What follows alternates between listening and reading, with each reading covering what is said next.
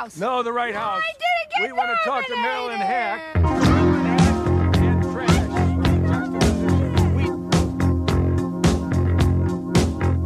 I'm from Canada Water.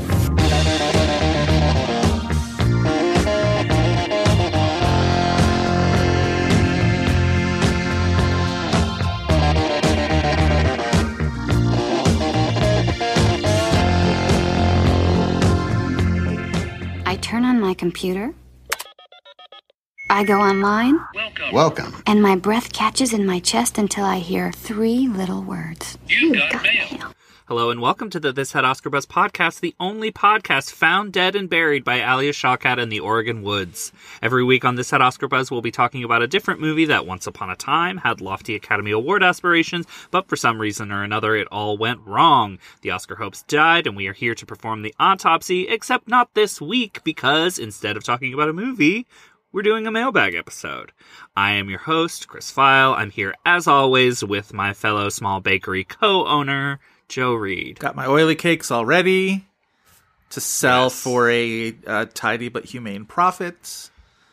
We are a podcast that is rooting for the very soothing, calming movie about capitalism and friendship this season. Okay, let's have a quick sidebar about that, because as we are speaking, just yesterday, New York Film Critics Circle voted for their awards, and their top prize went to, in my mind, the most deserving First Cow, the Kelly Reichardt film First Cow, In my mind as well. to which Chris has been referring about Alia Shawkat in the Oregon woods and oily cakes and such.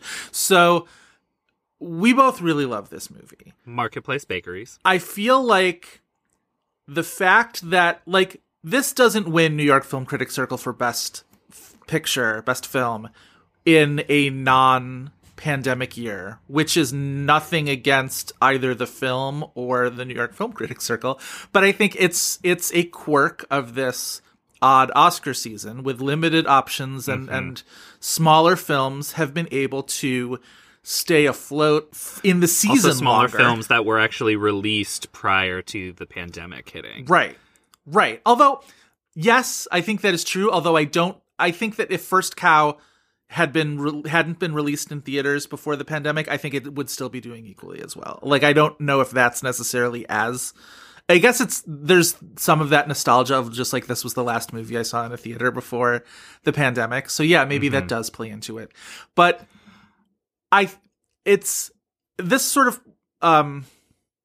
well, whatever, we can ease this into our first question, but I do think there's an interesting angle with something like First Cow in terms of, like, what makes this awards season so different, which is that a movie like First Cow, if it was last year, it would be a great movie. It would be justice for First Cow. I can't believe nobody's talking about this movie. It's so good. Why isn't it getting any kind of attention at the end of the year? It's, yada, yada, yada. And now, I still think it probably has just as much of a chance at Oscar nominations as it would have a year ago. Like, I still don't think it's going to show up.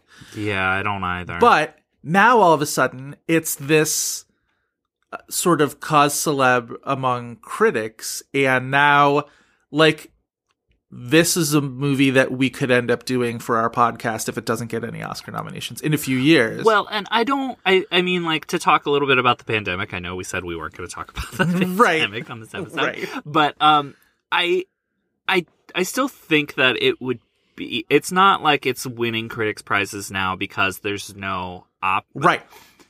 It's not that there's no options, but there is less, like, competition that this, like, very gentle, quiet, that doesn't mean it's not deep movie, doesn't have to strong arm through a lot of louder competition. There is, you have sort of listed here on our agenda that a lot of the common questions we got were sort of about the class of 2020, what's going to happen with the class of 2020.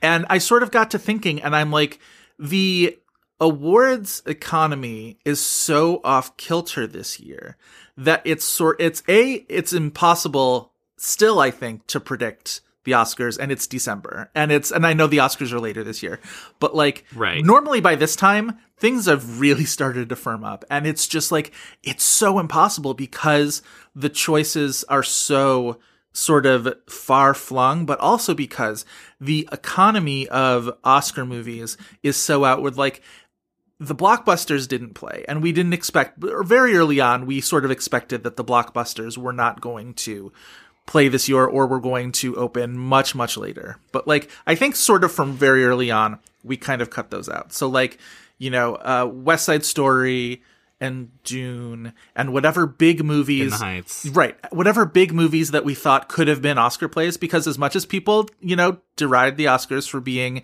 about movies that nobody sees, they're not. They nominate movies that people see all the time. And so with that strata cut out, that was one thing.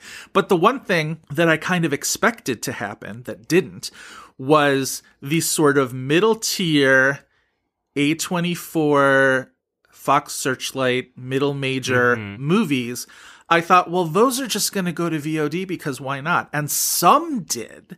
We're getting your One Night in Miami's, and eventually we're getting Judas and the Black Messiah, and we're getting The Focus movie. Everything Focus did, they put it in theaters. They worked out this arrangement with Focus and Universal with the like the AMCs Right. and Cinemarks to like have a profit sharing basically when they do VOD a month later. So Right. like you are getting the Cajillionaires, you're getting Promising Young Woman Right. and News of the World at home. But, well, Eventually. with the exception of News of the World, I think News of the World sort of fits into the sort of range of movie I'm about to talk about. But like, I think with Cajillionaire and even Promising Young Woman, like these are movies that probably would have been in some way or another too small, too off the beaten path, to whatever, to be part of that like Oscar mainstream, which is part of what makes this year so interesting as an Oscar year. But I was really surprised that sort of middle path of movies that like even something like The French Dispatch, which I know we think of it as major, it's Wes Anderson, it's 1 billion stars, whatever. But you think of like what the commercial prospects for a movie like The French Dispatch might have been, and I mean, sure, on paper, but at the same time, like Wes Anderson movies make $50 million.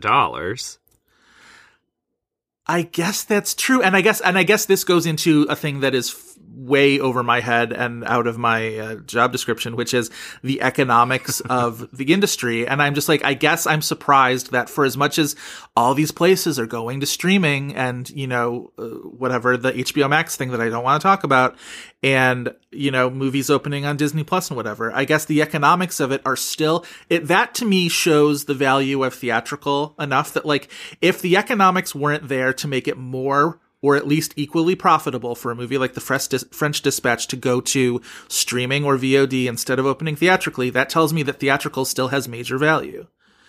Because why wouldn't you? Because if, you know what I mean? Right. Well, and also because of production shutdowns, like they had to hold on to some content so that I hate calling it content. They have to hold on to their movies that they have because like, with as long as productions were shut down, right. They may not have movies to put out if they had, just dumped everything on VOD, right. Whether it made profit or not.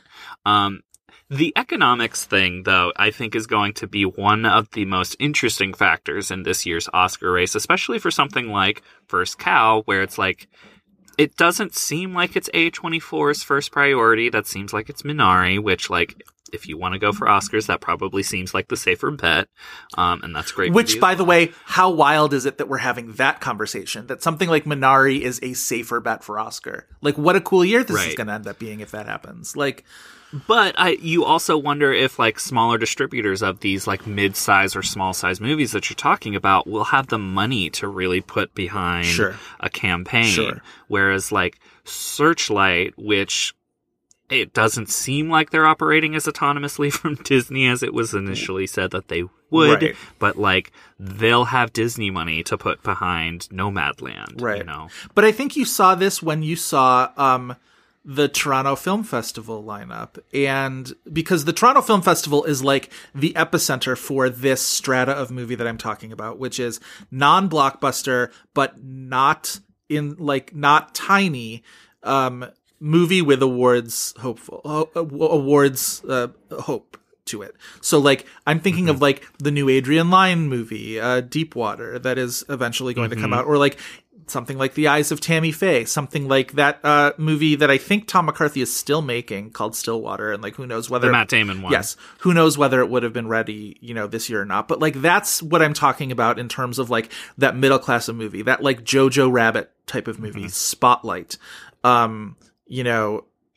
8 billion movies that we've talked about on here, Truth, and Men, Women, and Children, whatnot. And some of them are good and some of them are bad. But like all of those movies seem to have been, if not cut out completely, like halved. You know what I mean? Like we've gotten such a fraction of them this year. And those are the ones that make up not only the Oscar conversation in the awards race, but like those are our bread and butter because they have definite, genuine Oscar ambition, and not all of them, by definition, are going to be able to do it because there's just too goddamn many of them.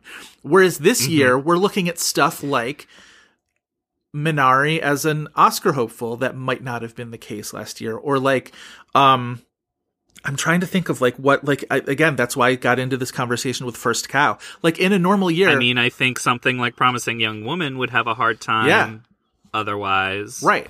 And so many of these things now are, people are talking about the Stanley Tucci, Colin Firth, gay movie, that if that comes out, that's going to be, that's not a real thing. I mean, I kind of don't think so either, but because that... I will eat my shoe on mic if that's a thing, but it is not a thing. But what I'm saying is there's at least a glimmer of hope on paper for it that like would have never been even close to a thing because there would have been too many other things crowding it out.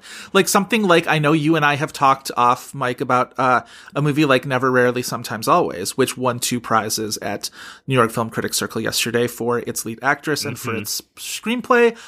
I don't love that movie as much as everybody else does. But like that is a movie that I think would have been relegated to the realms of, wouldn't it have been nice for the people who like it better than we do? Wouldn't it have been nice if that could have gotten nominated for anything? And now it is winning prizes, and there does seem to be critical advocacy for it because this middle class of movies has just not opened. Anyway, I don't know.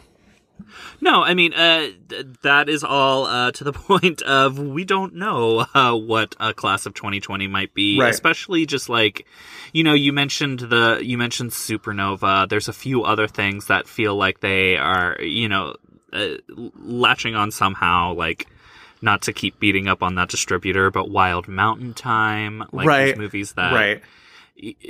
Because there's such a void, like, they're positioning them in a certain way that's like, that's not really what that thing is. There's just nothing else in the conversation like this. Right. So, like, or that you can market in this way. Right. But yeah, like, especially when people were asking us about 2020, they were asking us about things like Hillbilly Elegy, Ammonite... Yep.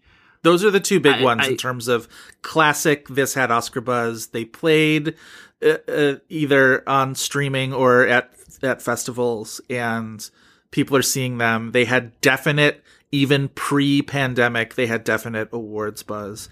Yeah. And would have been in the conversation whether there had been a pandemic or not. And so I think those to me are like the classic ones. And honestly, I am not ruling out that Hillbilly Elegy could get a nomination or two. Like, see, this I'm is not my ruling problem because eventually I will have to watch the Smellogy. Because we will either have to watch it for this podcast, which would be like a year out, and like you can get away from the toxicity of that thing, or it gets nominated and I have to watch it for my job. Yeah. I mean, you could not. Unless you're doing, like, a fully comprehensive thing. Do I need to, is my question, to have a aesthetic, personal opinion that is not a regurgitation of someone else's? Well, sure. yeah. But yeah. Do I know what the thing is? Do I have a sense? Have I had enough people telling me the minutia of this movie to, like, be able to talk about what it is? Sure. The gag of the century would be if you were to watch it and just be like, it's not that bad. I keep seeing these people that are like, people are just being mean to this movie. And I'm like, absolutely not. We do not need more movies by rich people telling us what they think poor people are. We don't need it. I'll tell you who I loved We don't need bootstraps theory. Get out of my face. I tell you who I loved it is my mom and my dad. Like, absolutely loved it. And this is the thing about... Famously, your parents are in the sound branch, so they might their go for support it. is going to have a ton of sway. But Joe Reed's parents are sound editors. yeah. But that's the thing about Netflix this year is Netflix is the one place where this middle class of movies are getting released because Netflix. So like you're getting Hillbilly Elegy, you're getting Ma Rainey's Black Bottom, which is going to end up being like a big Oscar contender. So good. Because it's so good. This class of movie is able to get released. The Five Bloods is another movie that I think counts for that. I think, even though I don't think it's going to get Oscar nominations, but you look at something like Let Them All Talk on HBO Max, which is now part of at least like the movie conversation. That's something right now. that I think could be a class of 2020 because I don't really. We're being told it's eligible. It's eligible. Definitely eligible. It's eligible. It is. But we don't really get a sense that they're going to go there. No, it's The not the thing is, kind if of they movie make that it, they would go for either. Like that sort of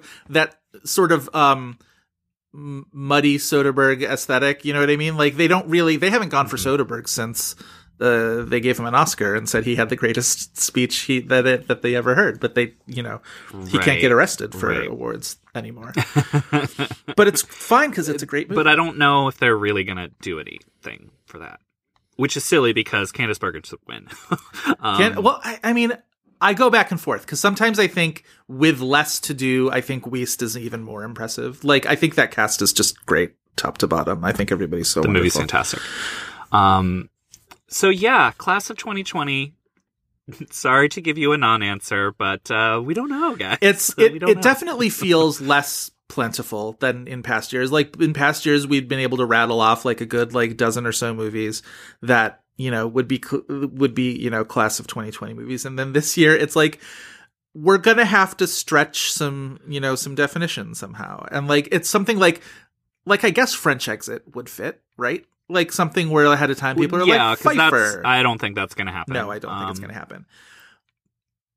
So, or even, but yeah, I don't know. Even something like Tenet, which I guess like will probably get nominations anyway. So whatever, like in technical categories. But his last few movies have been, or at least some, like two of his last four movies, I guess, have been Best Picture nominated. So I guess you could say Dunkirk is his best Oscar success. Well, Inception won more, right? A bunch, I think. Dunkirk got him a Best Director nomination, but right. Inception won a few, which I think Dunkirk won none? Something? I don't know. Hold on. Let me look. I'm not a Nolan acolyte. Yeah, no kidding. Yeah, no kidding, because I despise Tenet. Can I tell you, I watched Tenet again the next night. I didn't understand most of it, but I did enjoy watching it. So that is my Tenet. It is the wildest thing that movie got so much bang for... it's going to be the first movie back in theaters, and it is such a whiff. It felt like watching a real movie again. It genuinely did, and I loved it for that. Dunkirk won 3 Oscars, which I didn't remember. Inception won 4? I think Inception won 4. Hold on. Dunkirk won editing and both sounds. By the way, everybody's going to be so mad when Tenet gets a sound nomination. It's going to be glorious to watch. Just copy and paste your old pieces of other Nolan movies getting the sound nominations, guys. Yeah, Inception won cinematography, both both sound, and then visual effects. Quite deservedly, Inception. For as much as I did enjoy Tenet, it made me feel like, Inception is great, and we should maybe talk about Inception being great because like it does a lot of what Tenet does so much better. But absolutely, especially it does for lack of a better word, dumb shit better than Tenet does. It does, but it has better characters. It has a story that you can grasp with both hands. And yeah. It has more charismatic performers. Yes, I think that's definitely even true. to Bicky, who we love here, we're well on the record as of last week saying we love her, is not good in the movie. I don't know if I would say she's not good, but like she's not great. I think Pattinson's easily the best performance in Tenet. Yes. And would watch a whole movie about him, would kind of wish that we would watch you probably could have easily made a film with the perspective of that character instead. I know he's the one who knows more, so you want to be, from the other character's perspective. Anyway, we're not going to talk about Tenet, not this time.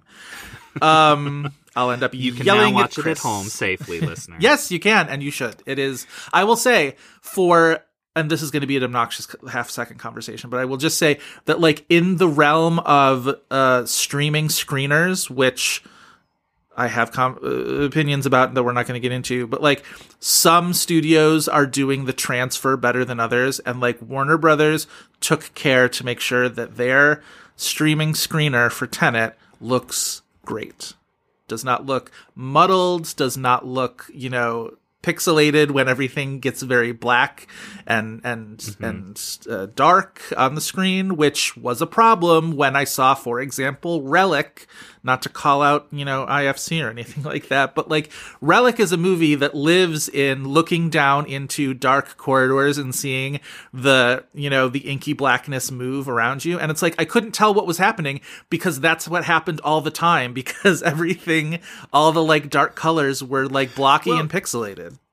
I mean, that movie's on Hulu. Just watch it on Hulu instead of the screener. I hate conversations about screeners too. Just talk about the movie. You don't have to say fine, but I'm just my screener. But fine. But what I'm not yelling at you. You know that we agree on this, but like it makes a difference guys, if your shit is cares? On shitty quality screener when you want your the whole point is to show it for people in its best light. Sure. Did you find how many Oscars Inception won? Yeah, 4. Before we actually get into the questions, just like our episodes when we would normally have a 60-second plot description, we're 20 minutes in before we get into real questions. Yeah, Inception won cinematography, both sound and visual effects. Yes. So again, look for Tenet to get nominations at the very least in both sound categories, even though everybody hated the sound mixing in Tenet. All right. I normally think it's fine. I couldn't understand half of the that. thing is, At some point, Christopher Nolan is going to make a movie where everybody is wearing masks. And by the way, this is Christopher Nolan's time, is to make the great pandemic movie where everybody is wearing masks all the time and nobody can hear a goddamn word everybody is saying because it's all filtered through masks. Anyway, let's talk about the questions. Let's talk, guys. Thank you for all of your questions. Once again, we got like well over 200 questions that we wouldn't be able to fit them all into an episode. So if we don't get to yours, we still love you. Sorry we couldn't get to it. We tried to create like a form to some of these questions that we got, but we really appreciate you guys. This is like a fun side episode just for you guys. Yes. All of your burning questions. We thank you. We love doing this at the end of the year as kind of a little palate cleanser for the year. And we will, be able to recharge our batteries to go, blazing out of the gate in 2021. Alrighty. So to start us off with like a big one, not to be like after we've just been like, look at all this big discourse that we don't want to talk about. Mostly because it's stupid. But this one I think is good. And this was actually an interesting one that people just wanted to be bad. But I was like, there's things to talk about here. So Jonathan asked us, what do you think of the New York Times 25 best actors in the 21st century list? Would you swap anyone in? So now that I'm seeing this question written out, I realize that I ignored the second part of the prompt. Who would I swap in? Because I had so many opinions about who they did choose. There's a lot of people that you could swap in. I think it's more who would you swap out for a lot of people. Yeah. However, aside from any of the things that they actually wrote within the list, That is an unimpeachable top 2. Number 1 was Denzel Washington. Number 2 was Isabelle Huppert. That's all I have to say on it. That's the exactly correct top 2. This list was pandering to you specifically by putting Isabelle Huppert at number 2. I do feel like you've sort of convinced me a little bit to the other one, that Denzel has been doing some of his most interesting work this century, although I don't know. Number 1 feels very high for somebody whose best performance is still in 1992. But I'm standing by that. We have questions coming up that will help us get into this. But here's the thing. He's also the most bankable movie star. His movies, even the dumb ones, still make money. That's not the list. The list is acting. Yes, but like he makes those movies compelling. And like a wide swath of people agree that he is a compelling actor, regardless of like what the movie. I mean, he makes fucking Flight watchable, and it's a terrible movie, and he's brilliant in it. I don't disagree. I think he does make Flight watchable, even though it is a terrible movie, except for the crash scene, which is amazing. I watch it all the time to just like traumatize myself. It's like shock therapy or something like that, where it's just like, no, I'll just traumatize myself watching this plane crash scene. At the risk of sort of being the Aretha Franklin, being like wonderful gowns, beautiful gowns, I do say like the design of this list it's so pretty to scroll through with the pictures moving and with the text sort of floating. I think it's, whatever money they're shelling out for visual design at the Times is worth it from a reader's perspective. The list itself feels very responsible, feels very carefully assembled, and sort of... I feel like it felt responsive. Like, they had...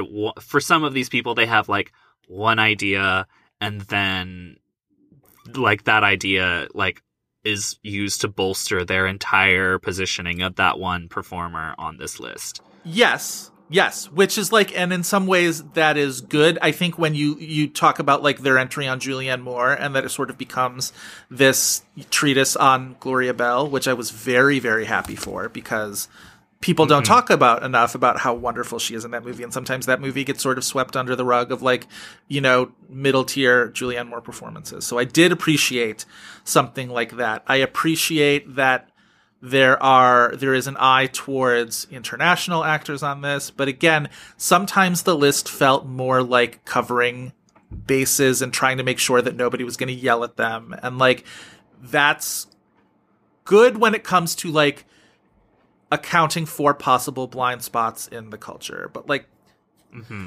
I scratched my head at some of these entries. Catherine Deneuve for a 21st century list seems insane. I agree. Wes Studi for a 21st century list seems insane. Keanu Reeves, as high as he was, is such this weird Keanu Reeves poptimism thing going on with the I keep wanting, again, I always call it Jack Reacher when it's not Jack Reacher, but you know who I'm talking about, the man on the streets, John Wick. A series that I cannot see because the first one puts his dog in peril, and I can't. Oh, more that. so than peril, from what I am given to understand. Yeah, from what I have had people spoil it for me. I was like, great, never watching this series. So like, I can't do it. Again, with the appreciation for those movies so rides this line between like, I love these movies, and isn't it fucked up that I love these movies? Isn't it funny that I love these movies? Which is like my least favorite form of cultural enthusiasm. See also everybody fucking flipping out for Borat this year. See also College Dorm Rooms. Yeah. But like, whatever, like the Keanu thing aside, I think it does make some really good picks. I think Willem Dafoe for a 21st century list is very good. I think Oscar Isaac makes tons of sense. Viola, Saoirse, Tilda, Zhao Tao on this list made me very, very happy. Hell yeah. Hell yeah. Not all the write-ups did it for me. The Nicole Kidman one, I love Manohla Dargis in general, but it made me furious that people are still calls The Hours stupid or something. Calls it a polite yawn of a movie, which middle finger in the air to you, fuck you. And also, like, we're still making jokes about the nose in 2020. Like, it has been almost 2 full decades. Like, we could maybe stop with that really dumb and easy joke and recognize the good work that she's doing. And this is all in a write-up that is saying how great she needs Nicole to watch Kidman The is. Hours again. Also, as I tweeted at the time, the Melissa McCarthy write-up is so high on her performance in Spy that it completely, like, sweeps aside her performance in The Heat, which to me is the exact opposite of what we should be doing. Not the exact opposite. She's great in Spy. Talk about how great she is in Spy. She's even better in The Heat. I think The Heat is a better movie than Spy. And that annoys me. Because things annoy me. There was also, though, Chris, and maybe this is something you want to talk about a little bit because I've been talking a lot. There was criticism about this list that it was solely about movies and talking about the great actors of the century without acknowledging any kind of television work is missing half the picture of what acting is these days, which... I mean, they included Nicole Kidman. She's basically going to be a TV actor from now Yeah, on but out. they did only talk about her film performances. And, like... True. I mean, I think really what this list is about movie stars. Right. Which, like... That explains Michael B. Jordan being in there. It explains, like, I guess it's just like, to me, it was a list about screen presence, which explains Catherine Deneuve being on there because she still absolutely has that, but she doesn't really make movies that really register in the culture that much in all. the 21st century, which is what the title of the list was. I mean, TV, like, I think they were also looking for breadth, and a lot of, like, the great TV performers that we think of them for, like, 1 or 2 performances, you know, or, I mean, the 21st century is not that old. It is, we are still in a young century. Yeah. So, to me, like, if you were trying to think of a Kerry Washington to put on there, like, we know Kerry Washington from TV on Scandal, mostly. I mean, there's little fires everywhere, but, like, give me some examples of TV performers who it's like they're one of the greats, and you can rattle off many TV different roles. Right. I think it's Elizabeth Moss, maybe, but, like, we think of her more for movies now.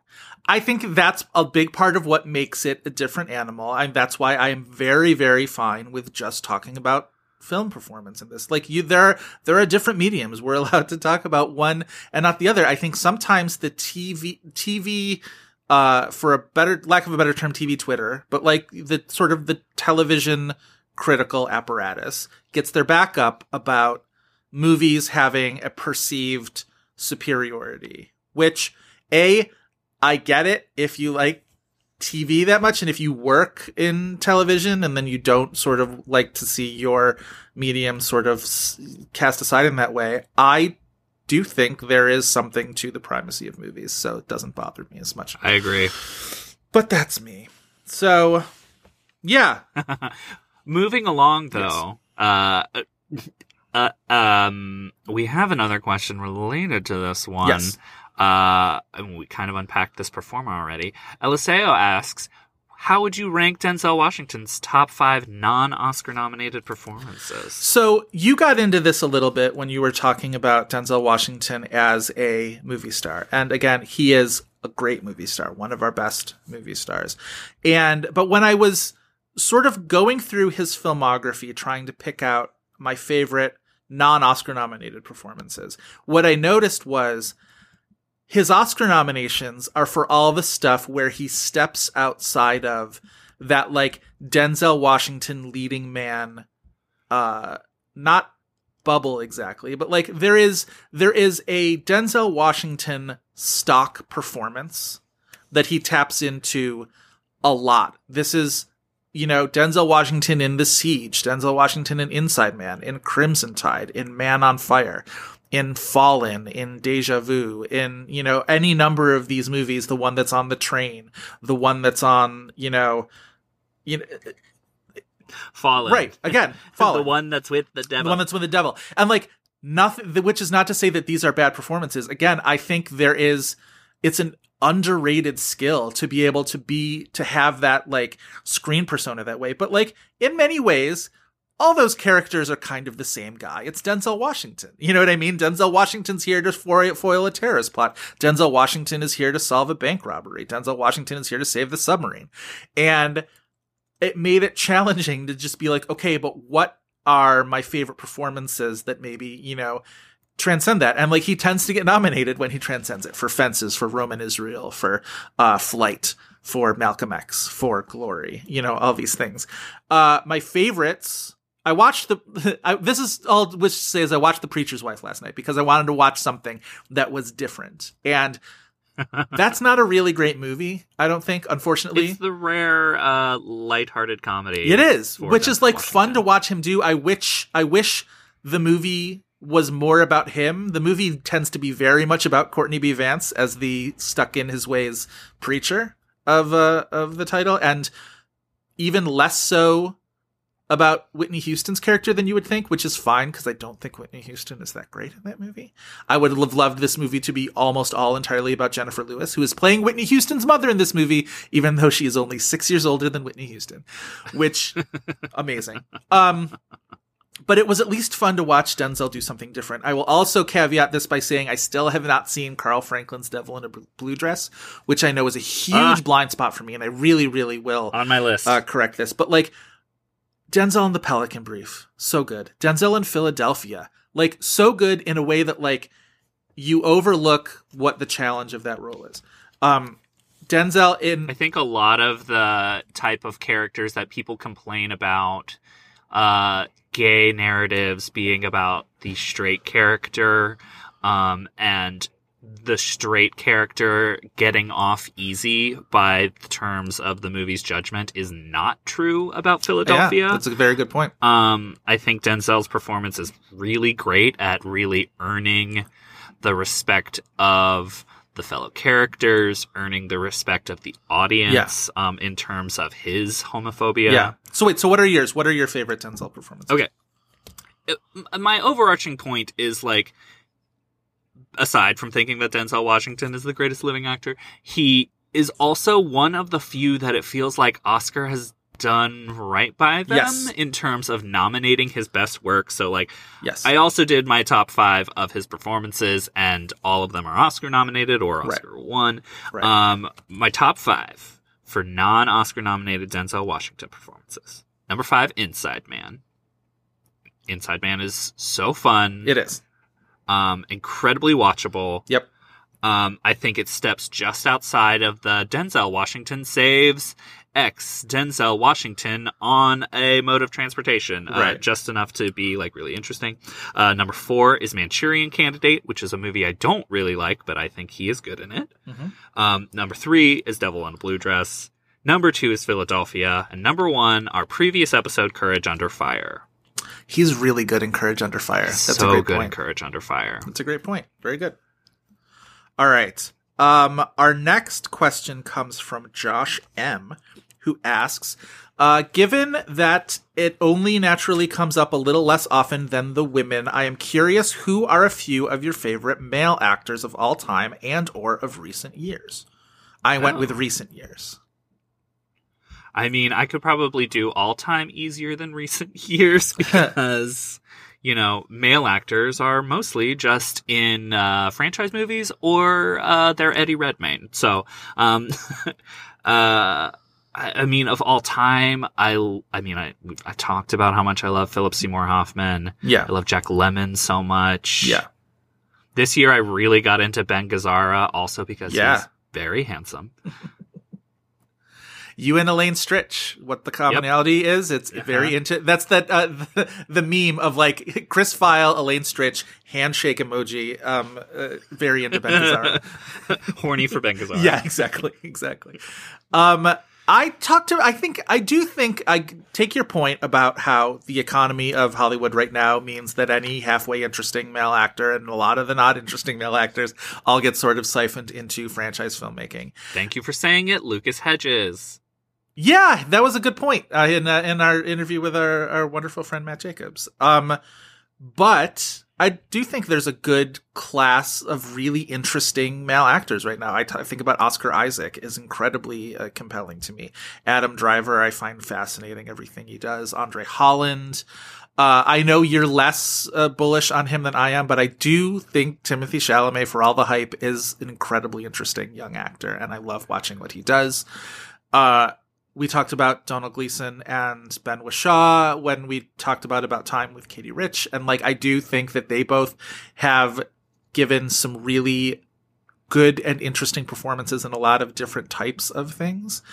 And I mean, it's maybe a little trite to say, but like, I'm still incredibly into everything Tom Hanks does and the way, the kinds of roles he's been taking and performances he gives. And for as much as his Fred Rogers is not the Fred Rogers that you expect him to give. And it is spectacular. He's doing some of the best work in his career in the last 10 years. And I think that's amazing. Mm-hmm. Yeah. Here's what I'll say about Oscar Isaac, or what I'll posit. Has Star Wars kind of killed the interesting side of his career? What interesting performances of his has he given since Star Wars? Well, considering since Star Wars is less than a year at this point, but I mean, since Force Awakens, I'll say. Well, now I'm going to bring up Oscar Isaac. I mean, it seems to me like you've done your homework on this, and you know that I'm not going to be able to give you a good answer to this. But that's just how I feel. I do love him. I hope that we can get another Most Violent Year out of him.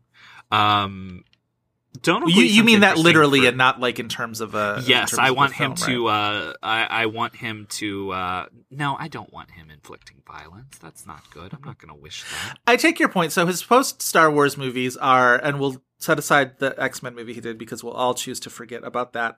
The Promise, which doesn't... We should all choose to forget all X-Men movies. The Promise doesn't exist. Suburbicon is not a good movie, although I think is probably one of the more interesting parts of it. Annihilation is a great movie that he has a very specific role that keeps him in a box in that movie, but it's a great movie. I saw Operation Finale and I can't remember what his role in it is, which is probably not great. He has a small supporting role in At Eternity's Gate that, that movie was not about him. Oh boy. The less said about life itself, the better. And he especially was tasked at playing like the most irritating character in life itself. He's the one that's like goes up to Olivia Wilde at a party in the trailer, at least, and is like, "I can see our whole lives together." Blah blah blah. I can't wait to force you to watch that movie. I can't wait to force you to watch that movie.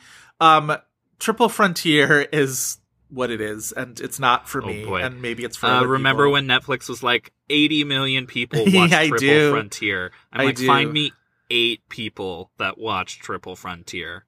And like, so upcoming is Dune, which I couldn't be more excited for, but like he plays Leto Atreides in this, and like that's a role that requires a lot of gravitas, but at least in the previous 2 adaptations of Dune doesn't require a lot of acting is the wrong word, but like it's not the most compelling role in the film by far. He's like, not even going to get to be like the cool character, right? That like has the cool weapon, right? So let's see, what does he have upcoming? He has a film. He has a Paul Schrader film. He has the Card Paul Schrader Counter. film. I'm excited about. Yes, me too. Tiffany, where he reunites with his At Eternity's Gate co-star Willem Dafoe, which I think we've all been clamoring for. I know, the reunion of the century. Right. He does also have the remake of Scenes from a Marriage coming up. What actress is attached now? I think it's the 3rd one. It's not Jessica Chastain, is it? It still says Jessica Chastain on IMDb, but we don't know. Maybe what television network is doing that? I think HBO Max, but I could be really wrong. Yes, it is HBO. Okay. So, yes, that's worth getting excited about. The Schrader is worth getting excited about. There's another television series that he's attached to. Oh, it's a Marvel series. It's Moon Knight. I don't know what that is. Aha. But good for everybody involved in Moon Knight. I'm sure that was part of the big Disney investor call that me not being a Disney investor did not pay attention to. Moon Knight, I'm watching P-Valley and obsessed with it right now. Moon Knight would be Autumn Knight's stripper sister. He's also attached to a James Gray movie, which again, people love James Gray more than I do, but like, I still think that's really interesting. It's him. Right now, the cast list as on IMDb is Oscar Isaac, Robert De Niro, Donald Sutherland, Cate Blanchett, and Anne Hathaway. I'm absolutely interested in that.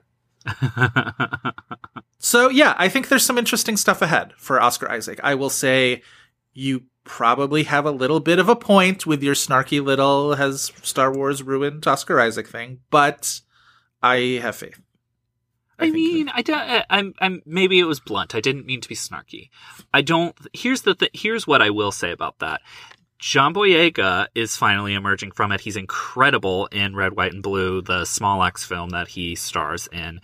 And Donald Gleason, like, has escaped the Star Wars thing too. You're right to bring him up. He's very interesting, but like, he had the benefit of playing a villain. Well, and and a not, small, like, and a small the role. main villain. Yeah.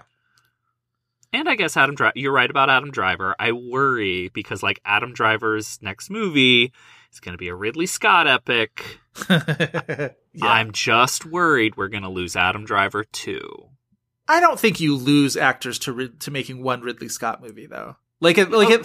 I'm being gauche here, but like I'm concerned that because he's going to be like the number one choice for like all movies. They're going to throw all of these big boring movies at him. I have a little bit. I think your general point is correct in that like actors on the way up are more interesting than once they've made it. Whereas actresses sometimes are able to stay interesting because they have to seek out the interesting roles because there aren't as many good ones. So like that's, you take the good, you take the bad with that kind of thing. But my hope is that with people like Adam Driver and Oscar Isaac, that they still have an eye towards interesting directors. We see, obviously, Oscar Isaac wanting to work with James Gray and Paul Schrader is evidence of that. I'm hoping that Adam Driver retains, because like he was in a lot of really interesting types of movies on his way up, and like hopefully, and he's a theater guy. You know what I mean? He's idiosyncratic. I'm hoping that Sure. Didn't he play like Hamlet barefoot or something? God, I would have paid to see that. Adam Driver's Hamlet, amazing. Oh, not Adam Driver. Oscar Isaac did Hamlet. Oh, yes, you're right. God, I forgot about that. God, remember theater? Okay. Okay, so keeping in the spirit of us getting a lot of questions about male actors this time because we famously only appreciate women, considering how hit or miss, mostly miss, this category is for you guys, what is your favorite Best Supporting Actor lineup post-2000, and how does it compare to your personal 5 that year? That question was from Ty. Once again, I just totally blow past the second part of questions. I'm fully prepared for the first part of this, and now I'm scrambling to bring up my own list. All right, so you lead the way. I'll take the lead then. So I guess my favorite would be 2007, the Javier Bardem year, which is also Philip Seymour Hoffman for Charlie Wilson's War, Hal Holbrook for In the Wild, which is a movie I don't like, but he is good in it, and Tom Wilkinson for Michael Clayton. Who am I missing? Casey Affleck.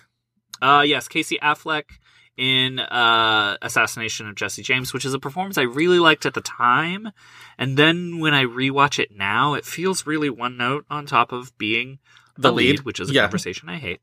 But yeah, that I think is a pretty interesting / solid lineup compared to a lot of other years, which is just like, look at this old man with punchlines. I'm not talking about any Alan Arkin nomination in particular.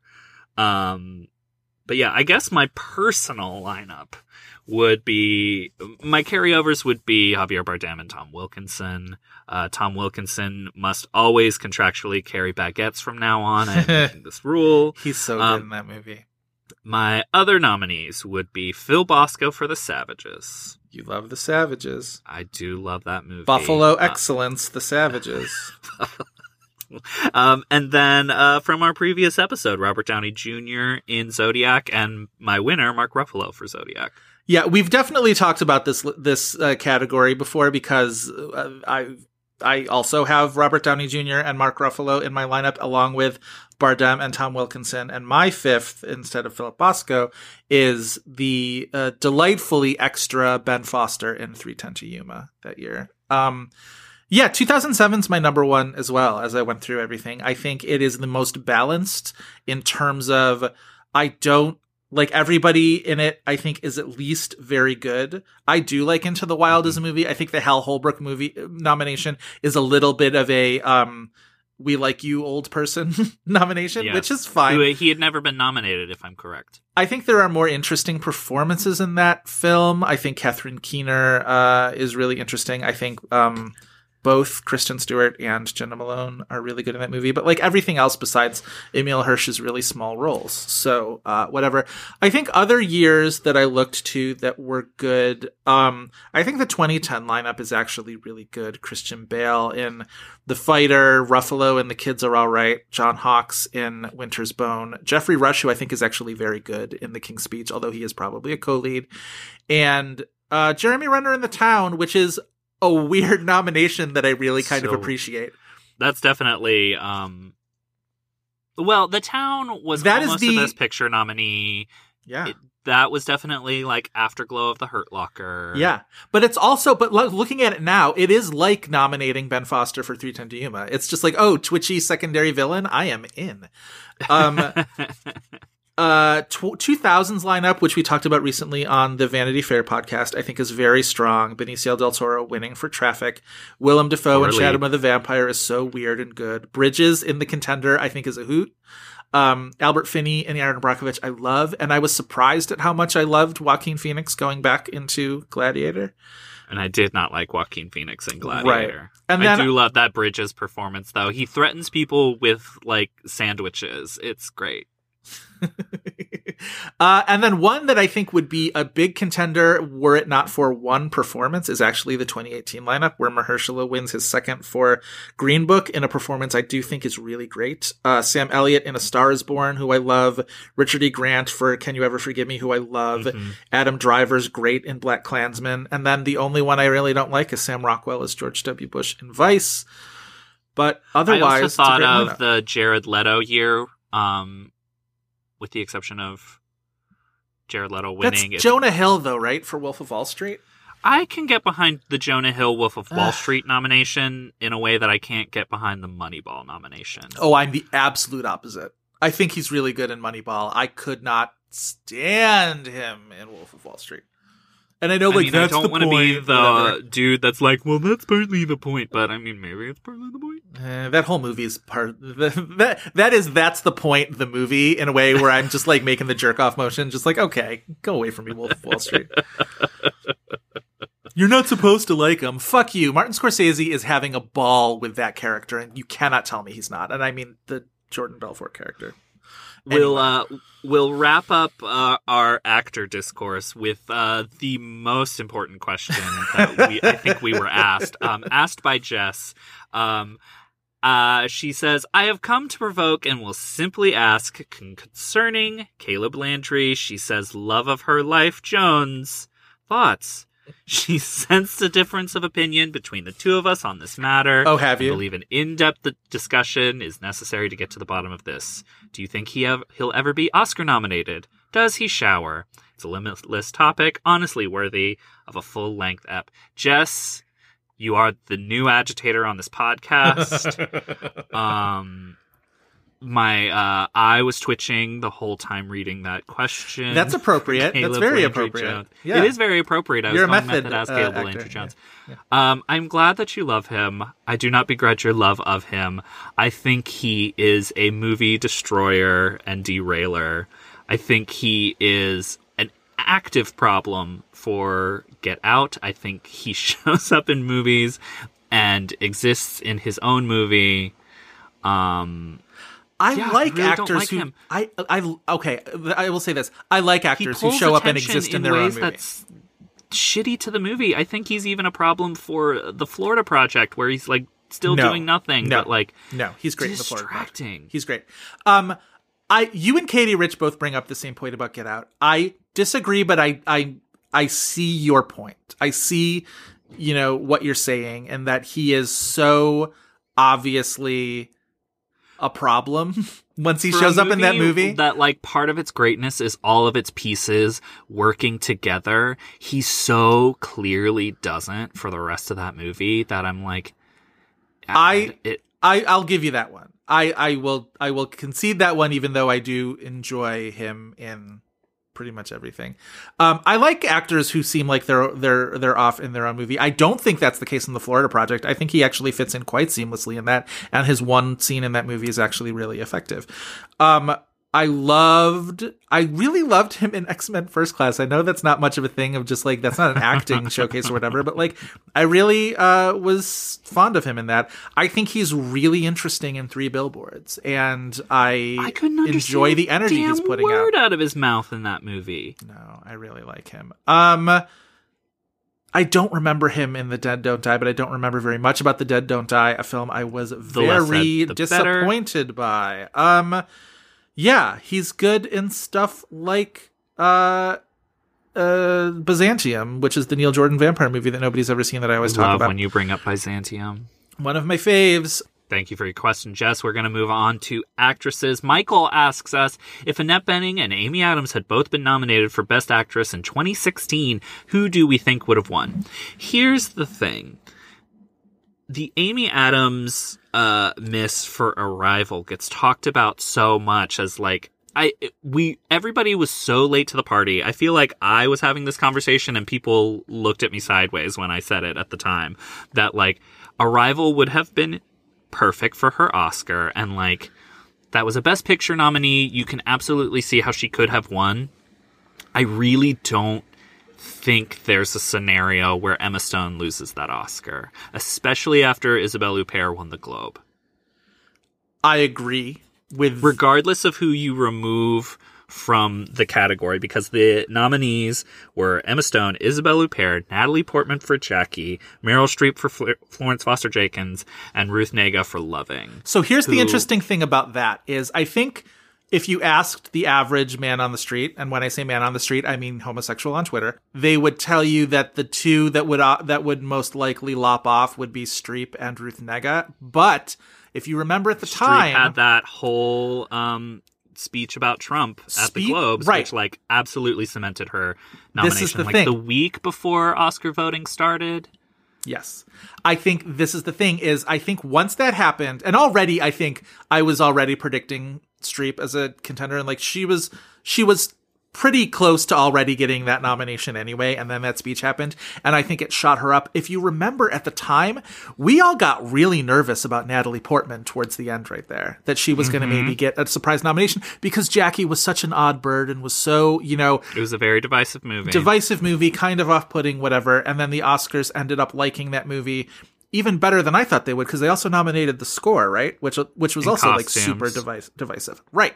So, but I do think that if you look at the nomination totals, Streep is maybe third. And, but anyway, let's assume that it is Streep and Ruth Negga who are left off, or perhaps Natalie and Ruth Negga are lopped off. Even if you assume Annette Bening is in, I don't think she's anywhere close to winning that year, unfortunately. And I mean, she's my winner, but she's my winner as well that year. I think Annette Bening in 20th Century Women is one of her great performances and one of my favorite performances.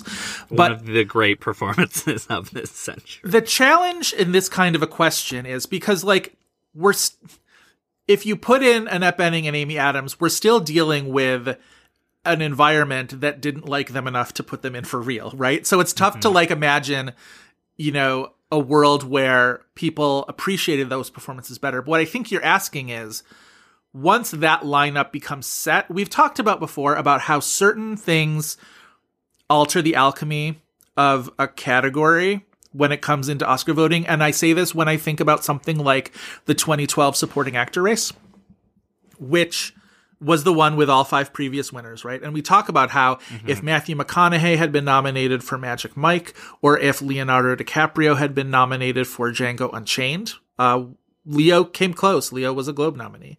I think it alters the chemistry of that contest because it puts in somebody with a factor that changes things, which is that, this person hasn't won, everybody else has, maybe we'll go for this person.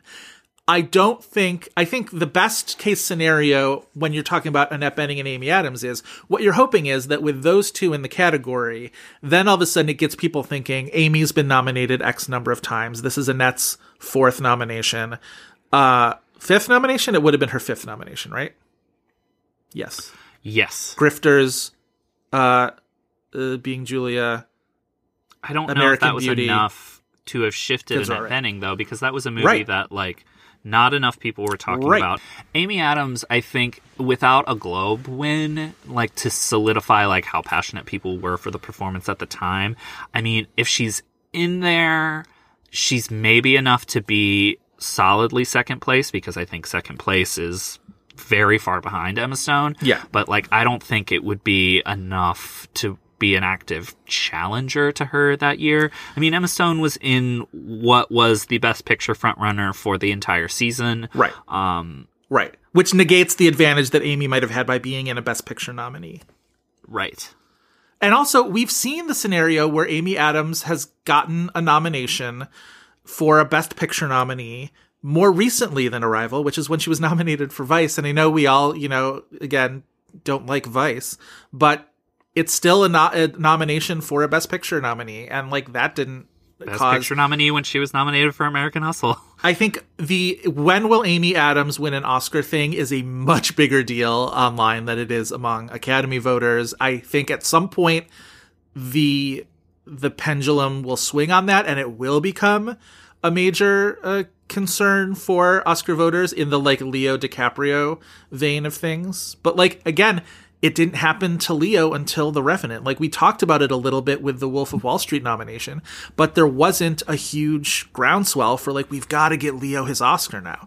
Like, sometimes I feel like Amy Adams, it's probably also a thing that there's confidence in the Academy that she'll win eventually. Right. So the urgency isn't there. And I think, again, a lot of times this is a narrative that gets whipped up by publicity departments, right? Where, like, the Leo winning the Oscar narrative was something that was part of the Revenant's publicity from, like, day one. And so at some point, probably that will happen for Amy Adams. Sometimes that happens, like, early on where everybody's like, Big Eyes. It's going to be Big Eyes, you guys. This is the time. And we've seen it a little bit this year with Big Eyes Hillbilly Elegy. But then the movies come out and everybody's like, so maybe the next one. And it'll happen when it happens for Amy Adams. But I agree with you. I think Emma Stone wins that Oscar no matter what. Yeah. All right. So our next question comes from Corey, who asks, you guys often talk about Oscar speeches where you can tell that they're a genuinely good person. I know you often use Julianne Moore's speech as an example of this. What are some other speeches that have the same energy? I always think about Olivia Colman's speech and how it makes her seem like an absolute delight. Thank you, Corey, for that question. It took me all of 3 hours to be off book on Olivia Colman's Oscar speech. I agree with you on that point, Corey. I mean, I think of, and not just because I just watched Jane Fonda and 5X, but Jane Fonda, all 3 of her Oscar speeches, yes, I'm including when she accepted on behalf of her father. Sure. And, like, her first speech is very limited in what's the actual quote where, like, there's a lot to say, and I'm not going to say any of them tonight. I just want to say thank you very much. Like, you can just tell that she's an actively humble, the height of Hanoi person. Jane. Yeah. Yeah. Brilliant. I think wonderful. You're right. You can tell that she is a very good soul and a very gracious person. I'm desperate for Jane Fonda to get another Oscar now at this stage of her life, because oh my god, I can't imagine the tenor of speech she would make now. Like, it's truly something to behold, something to think about for sure. So what were your picks for was Jane your only pick, or did you have multiples? I mean, there's a bunch of people that I think of. I mean, it helps when there's multiple speeches, I guess, because I also thought of Mahershala. Yeah. Who are some of yours? I mean, most of these are going to be actresses, so I do want to throw in a bone to say Michael Caine's speech when he won for The Cider House Rules was so gracious and kind of lovely in the way he talked about the other nominees that year. And it really made me basically sort of like say, like, Haley Joel Osment deserves an Oscar. Well, he sort of said that about everybody. He said, Tom, you were so wonderful in this movie to Tom Cruise. And he said, thank God you didn't win because your quote would have gone way down. I know what supporting actors make. Like it's self-effacing, but it's also but so sweet and so kind to Haley Joel Osment and like, so, complimentary to Michael Clark Duncan and, Jude Law and, it's just really lovely. But my faves, in terms of when I watch the speech, I think Julianne Moore is a great answer to that. When I watch Julianne Moore's speech, I'm just like, you're such a lovely human being, and I think you're the best. And I think that when I watch the Sandra Bullock speech, I think Sandra Bullock is so naturally gracious in that way. And like half of that speech is me feeling terrible for her because of her rotten husband, who at that time she didn't know was a rotten husband. And it's so sad to me that great moment in her life is so inextricably tied up with him because she, makes such a big deal of him during that speech. But I think that's wonderful. I think the Diablo Cody speech when she won for Juno just made her seem like a very cool, but like not straining. I know a lot of the thing about Juno and Diablo Cody was just like she seemed like a tryhard at the time, but that Oscar speech, she just seemed like a very. That Oscar speech tells me that she really did not expect to win, and she's just like genuinely, kind of thrilled at the position she found herself in, and I love that. And then the other speech I'm going to throw in there is Cher for Moonstruck when she won for Moonstruck, because the thing about Cher is, you always expect that she's going to be this alien goddess, like absolutely rarefied air, untouchable. She's Cher. She's fucking Cher. She's immortal. She's the greatest. And you then also expect her to be an asshole, and she's not. But also that. But whenever you hear her interviewed or she gives a speech or whatever, it's just like, oh, like for as much as she sounds bananas on Twitter, like whenever I hear her actually speak, I'm just like, oh, I kind of want to have a conversation with you. I want to have a 3-hour interview with you where I get to talk about whatever I want. And she just seems very nice. I don't know. It's weird to think of like Cher as nice, but like she does. She seems that way. I don't know. And that speech always makes me think like just the way she talks about never thinking that she would have this career, and talking about Meryl and talking about, her mom. And I don't know. I love Cher. We do love Cher. Yeah. Next question comes from Erin. She asks, considering the far-reaching success of Roma and Parasite in the last 2 award seasons, I'm curious what your hopes are for international feature given its recent rebranding. I'm also curious if you're excited for any non-US films being released this year. We get a lot of questions during the mailbag, or we get a handful of questions each time if we're ever going to do a non-English language feature.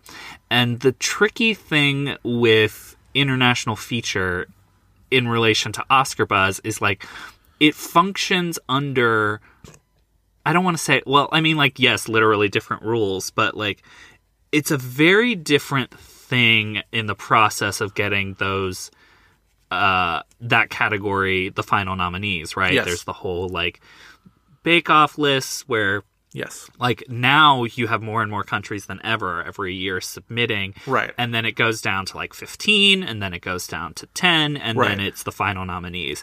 And like there's always one every year, right, that we talk about that like gets screwed by being left off of one of those finalist lists until the final nominations, right? Right. And it's also just like the nominating committees change every year. Right. They like sometimes they just fall back on like the corniest taste, so like things that are a little bit more avant-garde or difficult don't make the cut because they just kind of fall back to populist taste. That's like the type of thing that happened with Burning. So but you you look at something like Burning, or like the most famous recent example in terms of a non-nomination that got people up in arms, which was something like 4 months, 3 weeks, and 2 days. But like it would seem perverse to do a This Had Oscar Buzz entry on 4 months, 3 weeks, and 2 days, right? Because it's just like, well, yes. we can't because it's a no. Oh, I know what movie. Sorry, I was confusing it with Marion Cotillard, 2 Days, 1 Night. Right. No. I'm talking about the Romanian. Imagine those movies in a mashup together. Exactly. Depression sandwich. But I think when you talk about foreign language films that end up getting major nominations, like Parasite and like Roma,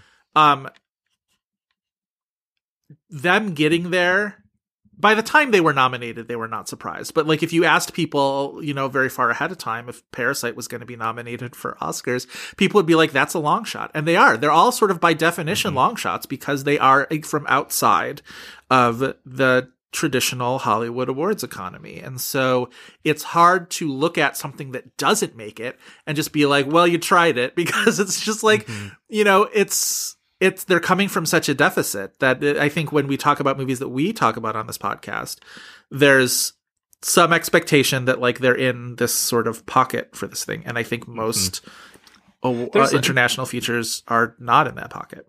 There's some famous examples too, where it's like, it's not the movie that's selected by the country.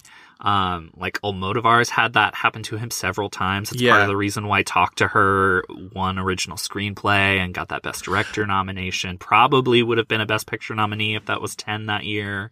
Almodovar is an interesting case though, because he is the rare foreign language director who does carry with him some sense of Oscar expectation because of his success at the Oscars over the years. So I feel like we could maybe do something like Broken Embraces. Do you know what I mean? Yeah. I mean, that would Penelope qualify. Cruz too. Yeah. So We'll maybe see. we will. As far as this year, like this is another one where I feel like the ecosystem during the pandemic has hurt smaller movies, or like movies that are at least smaller in terms of Oscar conversation. Yeah. There's some good stuff out there. Night of the Kings, the Ivory Coast's submission is really good. Another Round is really good, and I think that's probably going to be our winner, though, like, as we just mentioned, the way that, like, the bake-offs always shake You never know. down. You really never know. You never know. Yep, it's true. But yeah. I think that's the... Yeah, I think that's to my mind, the most likely winner at this point. Yeah. All right, Joel asks us, what's your most memorable below-the-line win from Oscar night, and why? I've talked about this on mic before, but I don't care because I love talking about it. Aiko Ishioka winning costumes for Bram Stoker's Dracula fucking rules. Yeah. That's amazing. I wish that they would be that weird more often.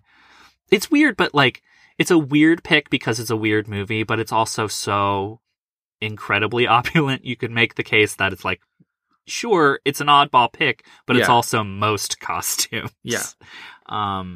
It's a phenomenal achievement, and we love it. I sort of went with Oscar moments from, the ceremony, my favorite from below the line categories. I think anytime someone gay wins and kisses their boyfriend/husband or thanks them from the stage is fun. We don't get it often enough, but it does happen.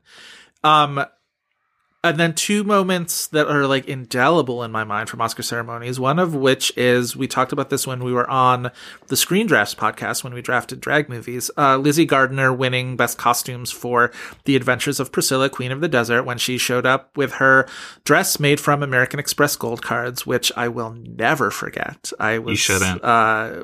Totally wonderful. And obviously, the unexpectedness of a, small little Australian drag movie, winning an Oscar was, elated, many people who really loved that movie. And then the other one I will always remember is in 2013 when 20 Feet from Stardom won Best Documentary. I was over the moon for that movie anyway, so I was so happy that won. One of my favorite sort of movie watching experiences of all time was just sort of watching that movie and sort of being, filled up with joy watching these women sing. But then to see Darlene Love take the stage and a cappella sing His Eyes on the Sparrow as like Bill Murray, among others, are freaking out in the audience was phenomenal. And I really loved that. That's a spectacular pick. Yeah. Robin asks us, inspired by the wonderful behind-the-scenes video for Cuba Gooding Jr.'s acceptance speech, what other Oscar moments would you want to see the production booth feed? I mean, this is the low-hanging fruit, but I would like to see the Best Picture Moonlight La La Land snafu from the production booth feed. Yep. I mean, not for the schadenfreude of, like, watching someone get fired in real time, but, like, when you read the immediate fallout and they were, like, interviewing production people from the Oscars, like, truly nobody knew what was going on in the entire theater. Yes. And, like, I think that would give a sense of scope. Proceedings. And my favorite thing about that Cuba Gooding Jr. video, when you watch the director, calling out shots, is finding reaction shots that he wanted to cut to. Where in that one, he's like, cut to Muhammad Ali, cut to Tom Cruise, whatever. And like the decisions of who to cut to in the audience during the Moonlight La La Land thing would have been amazing. Cut to the card. Cut to the card. Cut to Trevante Rhodes grasping his chest, like all this stuff. I have two other contenders. Taraji P. Henson with her cell phone. Yes, absolutely, all of that stuff. Like just absolutely amazing. I think that's the right answer. My two sort of semifinalists for this: the 2010 Melissa Leo speech, where she becomes a runaway train of cursing and potential further cursing, that like I would have liked to have seen the chaos in the booth surrounding that one.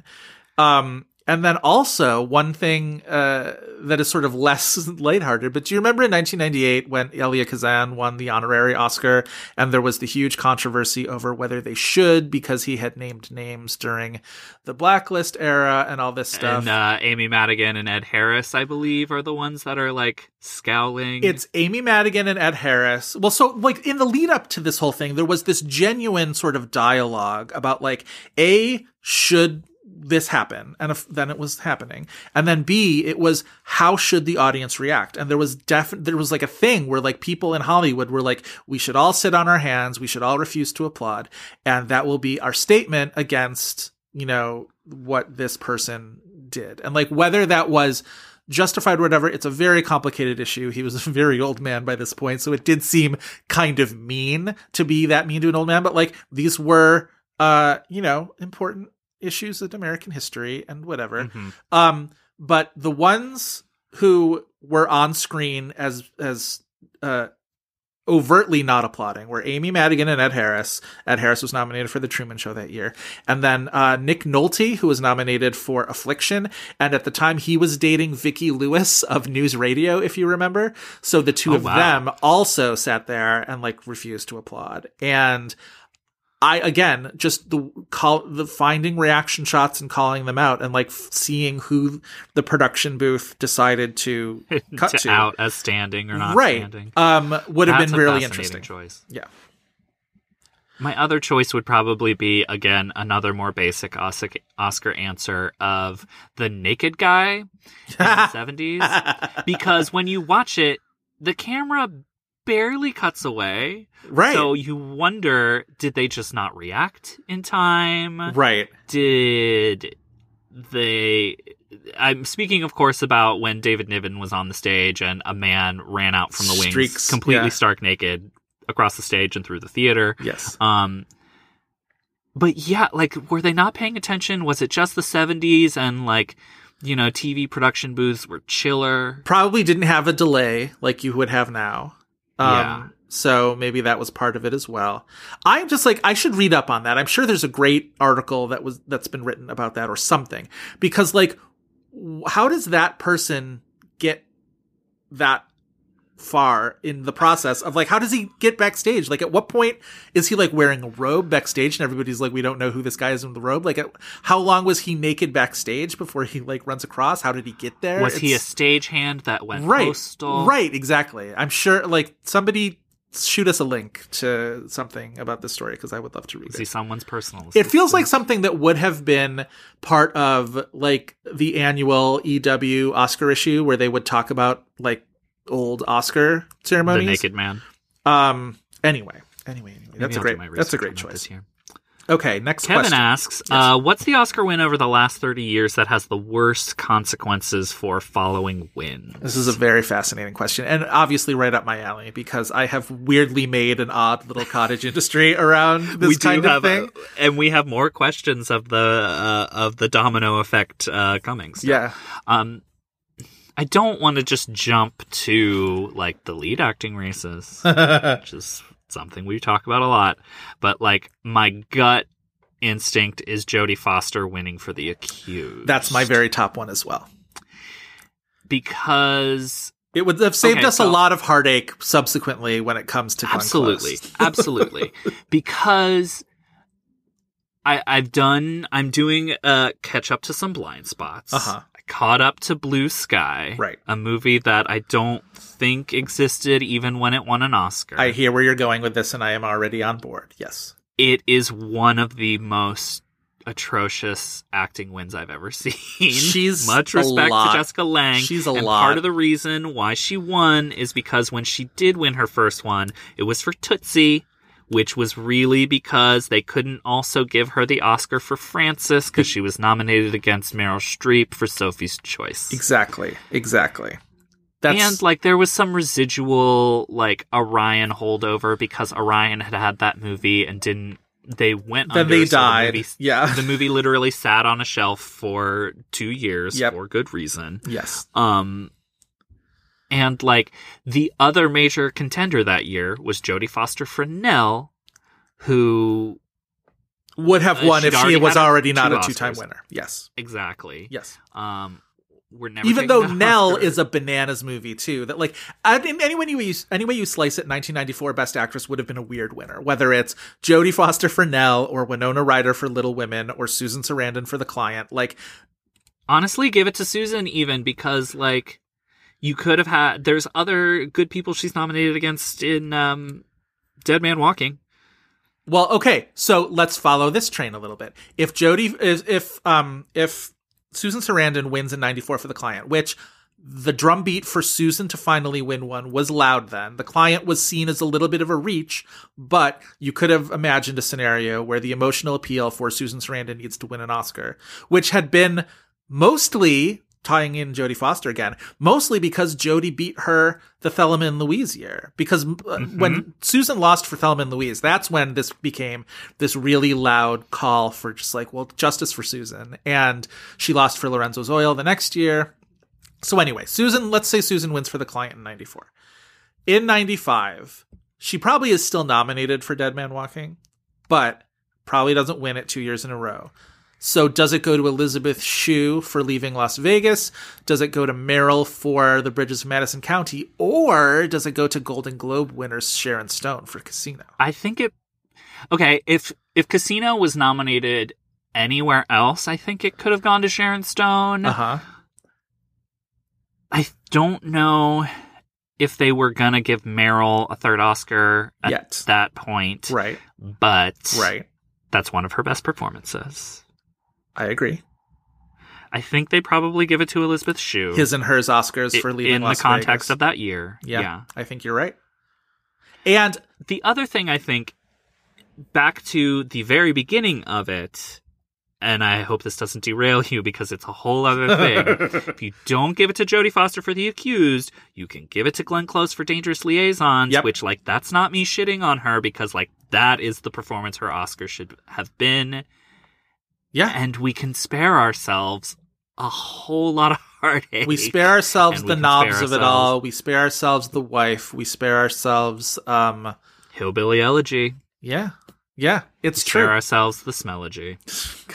The other one, I think that's right. This was the number one choice on mine. The thing about Jodie Foster winning in 1988 is we didn't know the future. We didn't know that Jodie Foster had The Silence of the Lambs coming up just a few years later. Mm-hmm. So, like, at that point, she was this, former nominee for Taxi Driver. She had grown up in Hollywood.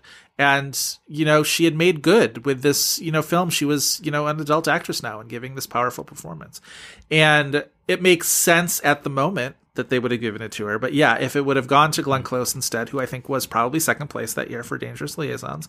Possibly, but the other question is, like, some of the weirdness of that Oscar year is Sigourney Weaver splitting her own vote. Yeah, well, again, that was the famous... it could have been Sigourney Weaver. The famous three-way tie at the Golden Globes, where it was Jodie Foster and then Sigourney Weaver for Gorillas in the Mist, and also a non-present Shirley MacLaine for Madame Susatska, which is my favorite trivia tidbit of all time. But the other year I had here, which I always talk about, is 1974 Best Actor, where Art Carney for Harry and Tonto beats out Al Pacino for The Godfather Part 2 and Jack Nicholson for Chinatown and like two other Gene Hackman, I think, for The Conversation, and like a Murderer's Row of nominees in 1974, and it ends up going to nice old man Art Carney with a cat, and that was sort of a little notorious at the time. But you look at that, and of course the dominoes that fall from that is then Pacino becomes the we've never given it to Pacino, and then he wins for Scent of a Woman, beating out Denzel Washington, who should have won for Malcolm X. And then what happens from there? Does Denzel Washington still win for Training Day if he already has 2 Oscars? Probably not. But then 2001 is such a great question mark for me because Russell Crowe had won the year before. Does Russell Crowe win 2 in a row? I kind of think he does, which is weird. But anyway, no, I think your Jodie Foster, The Accused answer is the correct one. Sorry if you wanted a below the line question. This is who we are. Yes, exactly. All right, so the next question. We're not a stranger to the dark. Oh my God, shut up. All right, next one. What if Renee Zellweger won Best Actress for Chicago? This is from Oliver. I like that this question feels like Oliver listened to our answer for the previous question and is just like, well, what about this, smart guys? So I think this is a fascinating question, but mostly what it makes me think of is if Renee Zellweger had won for Chicago, yes, you then wonder what happens the next year with Cold Mountain. But my thing is, who wins? I think the next year is easily answered. Shohreh Aghdashloo wins. Probably. Period. Probably. But my most intriguing thing is, who would have won in 2019? Mostly what I'm asking you is, who do we think was second place last year? Oh. Because that one kind of stopped me in my tracks. Again, I haven't really thought about it yet because Renee was such a, shoe-in. There was no other... There wasn't. See, here's the thing. The whole season would shift. Right. Because, nobody was ever really talking about anything. Right. Honestly, what I think happens and how the season changes is that it's probably Scarlett Johansson. Oh, that's fascinating. See, I think your greater point is absolutely on the button, which is the whole Oscar race for Best Actress has to fundamentally change. And we talk about narratives a lot, but this is what we mean when we talk about that, which is Renee Zellweger from a pretty early stage by the fall was like, oh, it's going to be Renee this year. And so everybody else was sort of in a race for a nomination.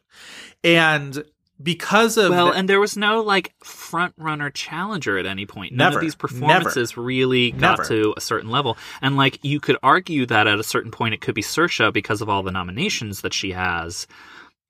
I think we critics and the internet likes that movie more than the Academy ultimately did. But they respect the movie, but they didn't.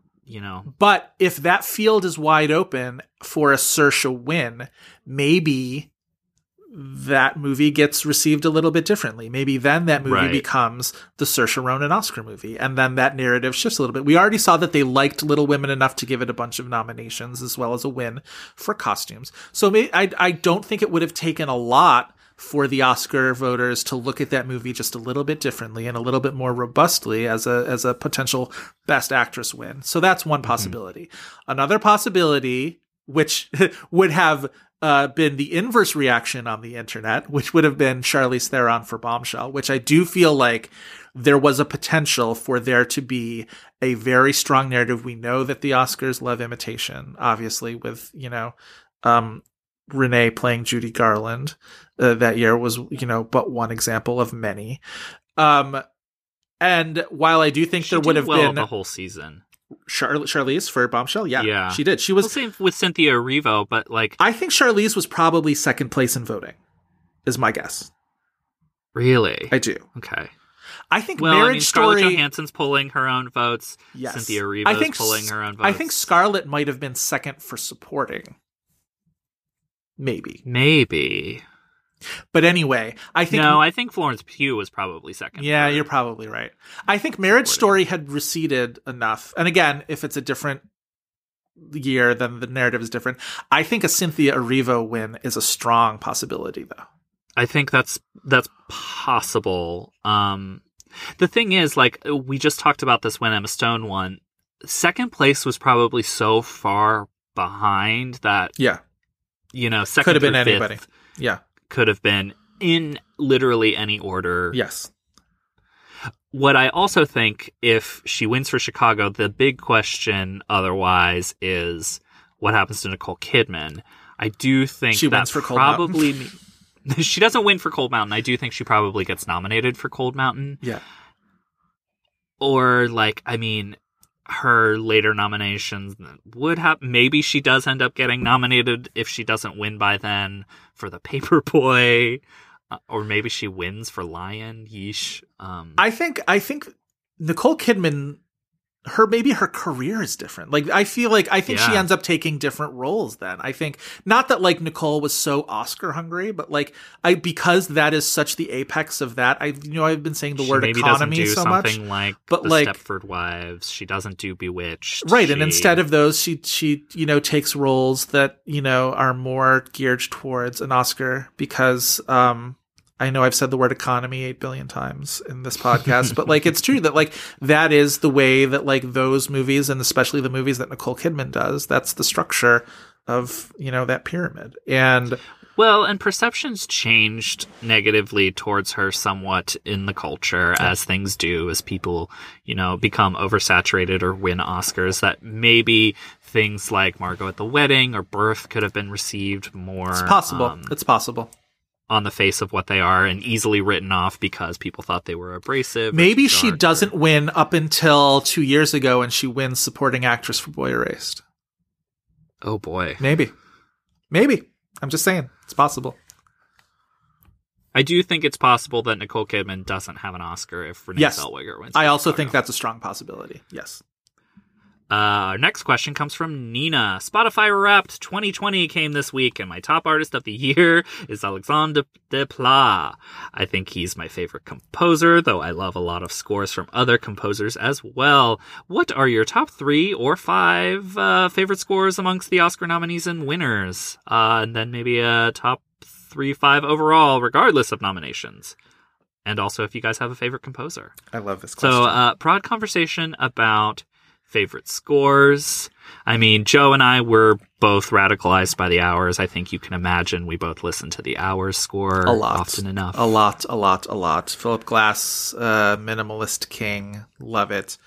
Definitely on my list for top 5 nominated scores. As most of the things I talk about skew more recent. I know there have been fantastic scores throughout the years. I did include The Omen, Jerry Goldsmith's score for The Omen, because I think I just love that was nominated. That's one of my favorite original song nominees. Yes, Ave Satani. Yes, absolutely. Yes. Amazing. Hail Satan is a Oscar nominee for Best Song.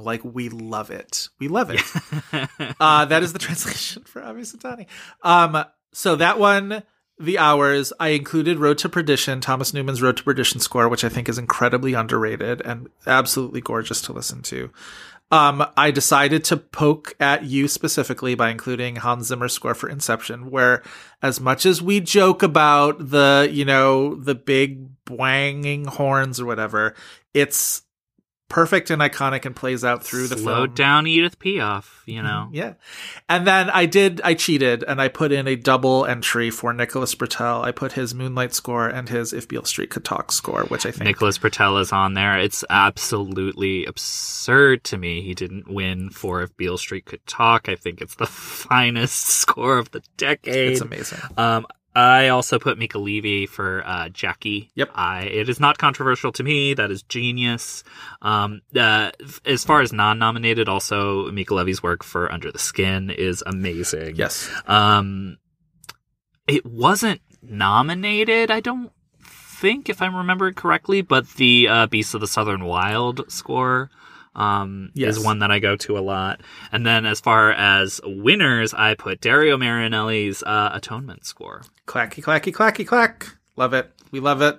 We love a typewriter People always, score. when writers do the prompt on Twitter of like, what scores do you listen to when you're writing? I always want to say the Atonement score has literal typing in it. It does.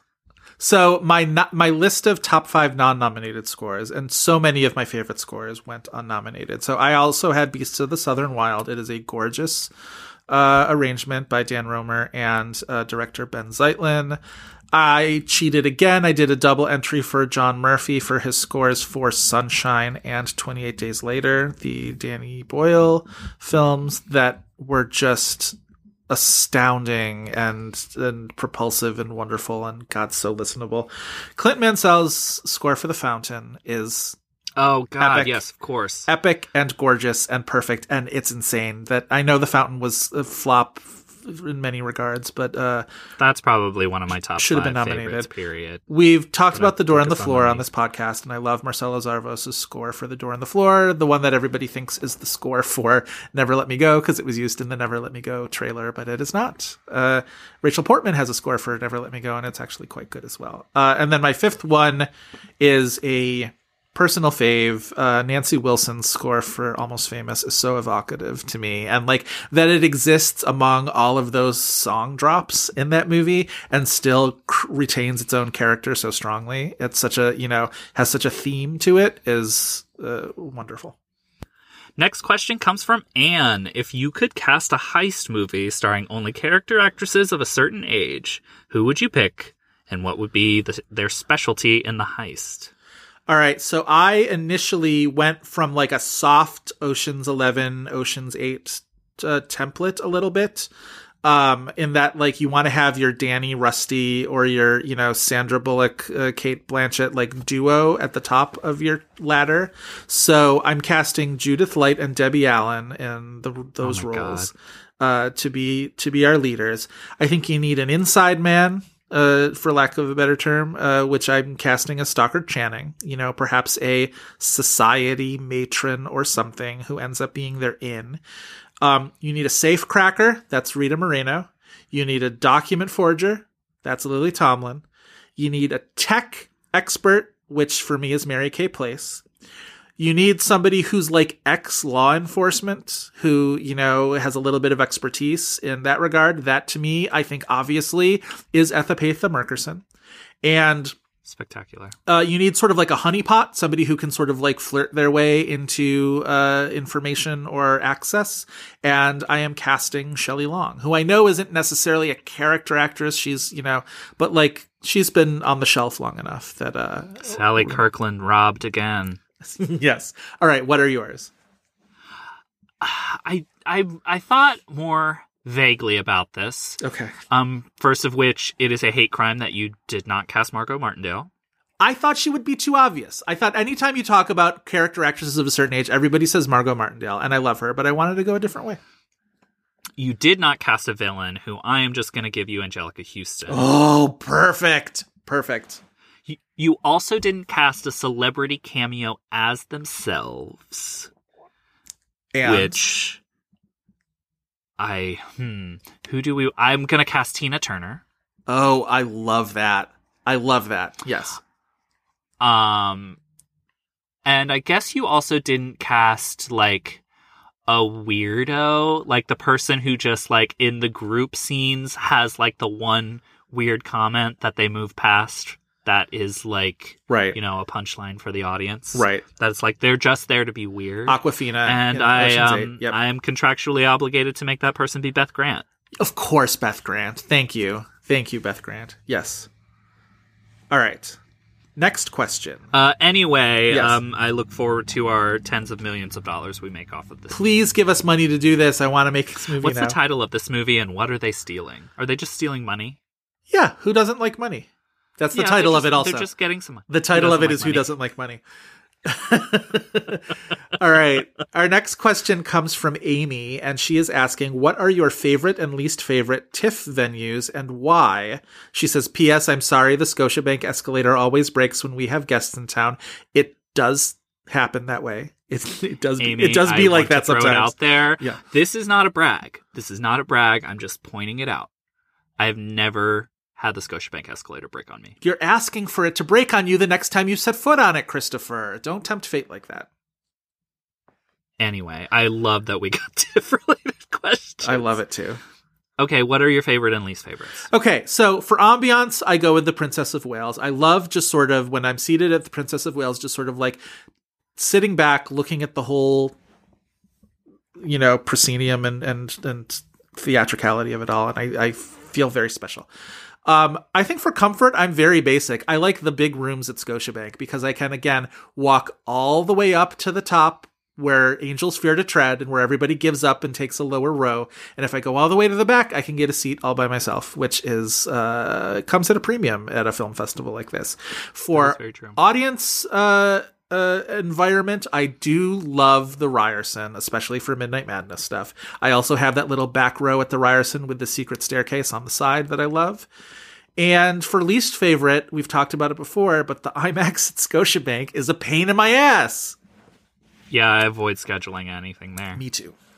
What Though are your I did get to faves? see Lady Bird in IMAX, which is a brag that you know I treasure dearly. Yeah. I didn't think about the Scotiabank IMAX. I mean, my least favorite, I'm just going to be honest, I try to be a very practical person. It's probably the Ryerson. Yeah, It I is knew you were gonna say that. comparatively a schlep. It is. And Unless, like me, you stayed at the Chelsea Hotel on Yonge Street. sure. The first year I went. I've also never done Midnight Madness, and I might do. I always see It's the movies, tough. but I don't go to the yeah, like, you know me. I hit a brick wall on like day 3. Well, and also the big Midnight Madness one is either the first or the second night. It's usually the first night, and you're putting yourself behind the 8 ball when you volunteer to stay up until 2:30 in the morning on the first night, and the rest of the festival you're just a fucking zombie, more so Right. than you already are. when it's the busiest days. I also just feel like the screen is so far away comparatively, and it feels like kind of small. They fixed that at the Roy Thompson, but the Roy Thompson's also my least favorite. Yeah, I don't love the Roy Thompson. The Roy Thompson has so many odd angles in that place. Like, it just does not seem like it should have ever been a place to watch Right. movies. Though sometimes it's wild what you can see there. We saw Clemency there together. We did.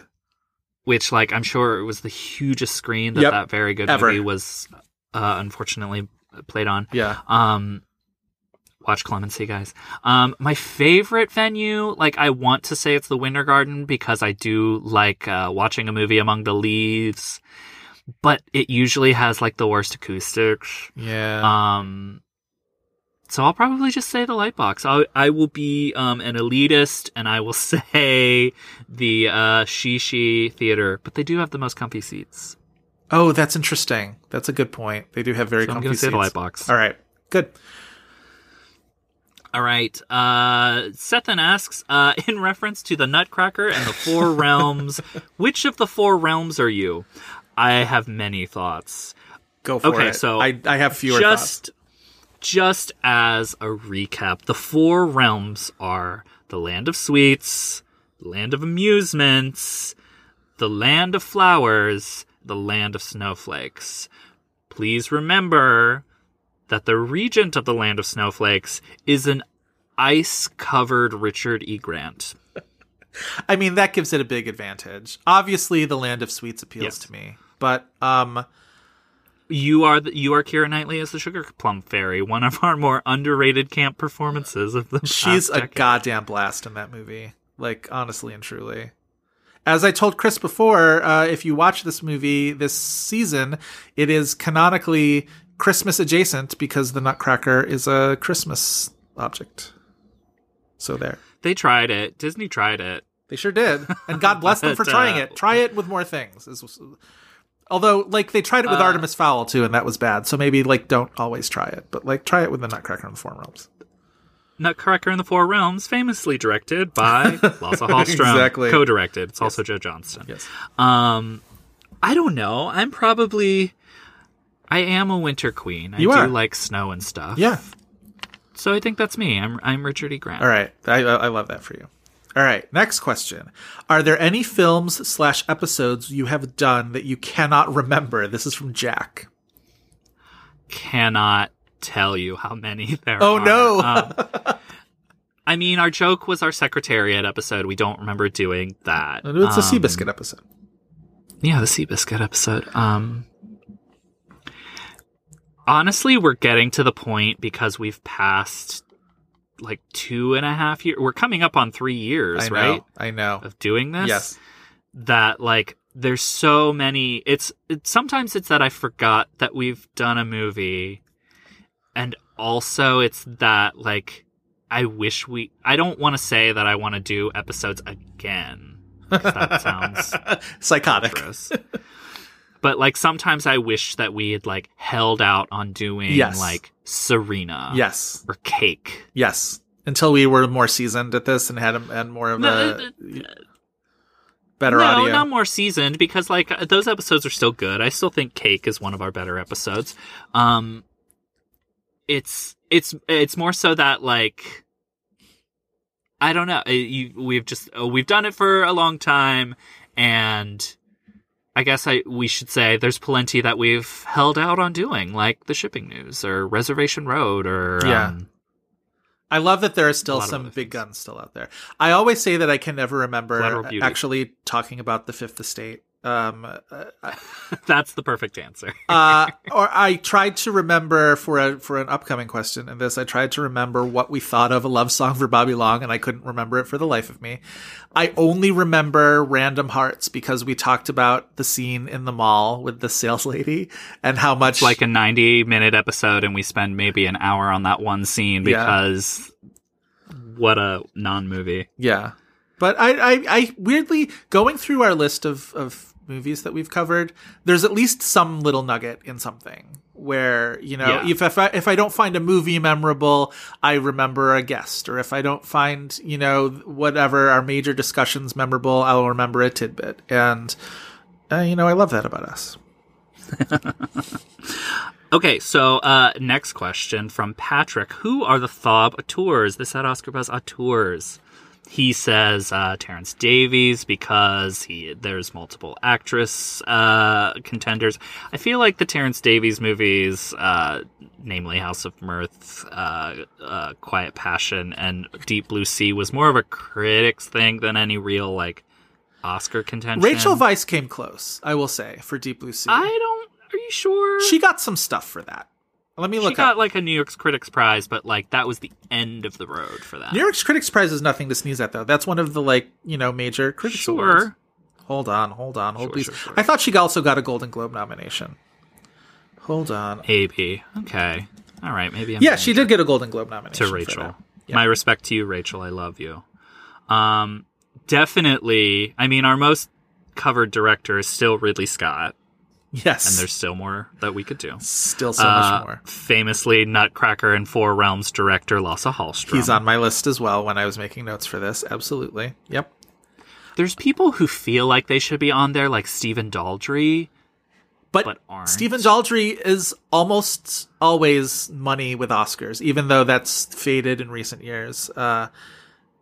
But his whole thing was that, like, he makes a movie, he gets Oscar nominated. I mentioned Lasse Hallström. I also wrote down Edward Zwick, who we've talked about when we did our Courage Under Fire episode and our Love and Other Drugs episode. But there's a lot of other ones that, again, his whole thing is he's perfect for us, except his movies get 1 or 2 nominations. He's perfect for us with Legends of the Fall, but that got a few nominations. And I think maybe 1 for cinematography.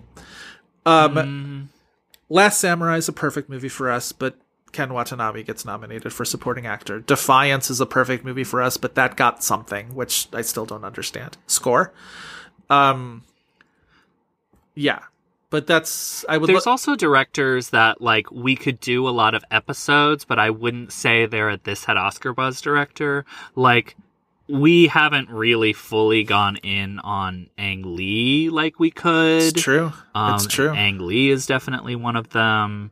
Clint Eastwood, definitely. Weirdly, yes. And like, again, somebody who we're more reluctant to talk about, but like Woody Allen's got a bajillion movies we could do because his movies are always... We've never done a Woody Allen movie. Yeah, we should bite that bullet. Like, talk ourselves around it or something. I would love to do Everyone Says I Love You. I really would. I would. I'm sorry. I would. All right. Good question, though. Next one from Stuart, who says, which movie previously discussed on This Had Oscar Buzz would be a great subject for a movie about a movie, a la Mank or the Disaster Artist? What would the movie be about? Who would write, direct, star? He says he would go with an Adam McKay dramedy about Jennifer Aniston's lofty Academy Award ambitions for Cake. Jennifer Aniston would, of course, be played by Claire Danes. That is a great idea for a movie that I would love to watch. Did you have any ideas, Chris? I want like a Waiting for Godot-esque existential dark comedy about the making of something like Exodus Gods and Kings, where everybody is basically sitting around like, what the fuck are we even doing here, man? Yeah. Like, I mean, like, there's crazy movies that it's just like, I just want to see the ins and outs of how they did that, like Mother, or like I want to see the vetting process for John Travolta getting away with his A Love Song for Bobby Long dialect. Yeah, it's true. I put down Hannibal because I would love to watch a movie about like the casting drama. Uber villain Dino De Laurentiis. Like, I don't know who we could cast who would be like. I sort of dropped the ball when it came to trying to cast these movies, but like, I'm trying to think of like a big, like over the top Italian performance as Dino De Laurentiis for the Hannibal movie. You could also cast, Jodie Foster, the Julianne Moore of it all. Get Herman Mankiewicz to play Gary Oldman instead of the other way around. Figure it out. I don't know. Science, get on that. Yeah, I think that would be an interesting one. I, of course, would love to do an expose on the making of Miss Sloane, and we'd find out whether Aaron Sorkin really did secretly write that movie. Obviously, The Bonfire of the Vanities has a huge production thing that was written extensively about and could easily be made into a movie. The one I actually did cast is I would love a Natural Born Killers expose on the Tarantino versus Oliver Stone of it all. And I said cast Joaquin Phoenix and Adam Driver, but I'm not sure who I would want to play who. I think you could do it either way. And maybe you could do it where it's like it's two movies casting. where they swap roles midway through. I want like a Diablo Cody-esque dark comedy character study of the awards publicist for salmon fishing in the Yemen. Like, nothing to do with the production of the movie, nothing to do with the stars of the movie. Just the publicity but the person whose job it was to push that to sell that movie. I love it. Yeah, and I want it to be like, not that I want this person's life to fall apart at all, but I want it to be like, this is what my life is now, young adult. Yes. I love that. Hate my life type. Mamie Gummer plays that main character. Yes. I want it to happen. All right. Next question is from Sam. Which This Had Oscar Buzz movie would be most improved by either 1, a Macy Gray narration, Narration. I sound very drunk when I say that. Narration. Number 2, a Terence Trent D'Arby title song, a la Frankie and Johnny. Or number 3, a main character screaming about spoons, a la Far and Away. Thank you, Sam. I think the correct answer is all of them. All of them at once might be too much chaos for one, and I spread them out. I did one for each. Oh, okay. What are yours? So the movie I would most like to have a Macy Gray narration for is Le Divorce. I would very much like to have Macy Gray sort of commenting on these white people appraising art, and then also her describing the red bag floating over the city of Paris, I think would be beautiful and lovely, and I would want to see that. They say that bag carried its intestines 5 miles. That's what I want. That's the energy I want her to bring to Le Divorce. I want Terence Trent D'Arby to sing the words salmon fishing in the Yemen so bad. I feel like that would be just over the opening credits, and we'd all know exactly what it's about. And for spoons, my spoons, no, everybody back away, it's my spoons. That's obviously, I want to hear the late Sean Connery and Finding Forrester becoming obsessed with his spoons. My spoon. You're the spoon now, fork. Yes, exactly. Okay, so here's what I said. For a Macy Gray narration, I chose salmon fishing in the Yemen. That's also actually a fine choice. That's a good answer. Terence Trent D'Arby title song, I chose Goya's Ghost. Sure. And the main character screaming about their spoons. It only makes sense that it's complicated. Oh, it's in the kitchen. I love it. I love it. All right. Sometimes I trick you. I get a logical answer. No, it makes perfect sense. All right. What's our next question? All right. Next question from Stephanie. On the recent me and Orson Welles episode, Chris mentioned that he has an entire horoscope-like mythology built around the Before trilogy. He noted that he is a Before Midnight Celine, while Joe is a Before Sunrise Jesse, so it got me curious. Can you expand on this philosophy? I feel like I am a Before Sunset Celine, and I am worried about what that says about me. Stephanie, don't worry. That, I think, is a good one. You like to dance to Nina Simone. You like to, show up at book readings. That sounds pretty cool. I think I think Before Sunset is the most daring of the three in terms of just I think that's those characters at their most nervy. And I find that it would speak well of you. And I think, there's many benefits to being the Celine as opposed to the Jessie. I am, as we mentioned, the Jessie because I am romantic and naive and given to facial hair. And I am a Before Sunrise because I love the possibilities of things before they become complicated by reality. Yeah. Okay, so allow me to be your psychic friends network. Come on, Miss Dion. Okay. Oh God, the reason Twitter has been all worth it. We can't go into it. It will be derailed. Yeah. God, I love her. I still don't believe that she writes those tweets. I'm sorry, but I don't. Okay. No, I think she does. Okay, so a Celine is more focused on ideals and ideas and not so much perfectionism, but you are led by fulfillment in your life, true to the kind of life you want to live. You have an idea in your mind of what it should be, and you are going to follow that as a beacon. Whereas if you are a Jessie, it's more instinctual. You are in the moment. You are not necessarily thinking about where something is going. It's more impetuous. And then what type of romantic are you? It depends on the movie. I think Sunrise is the more optimistic, the more rosy.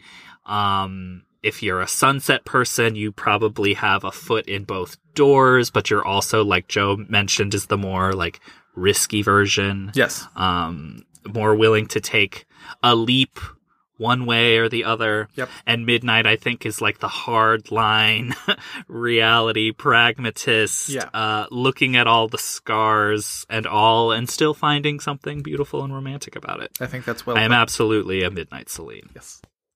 All right. Devin asks us, can we get your picks for the Razzie winners among the movies you've done for the podcast? This is a little different than we've done from previous mailbags and other like landmark episodes for us where we do our best.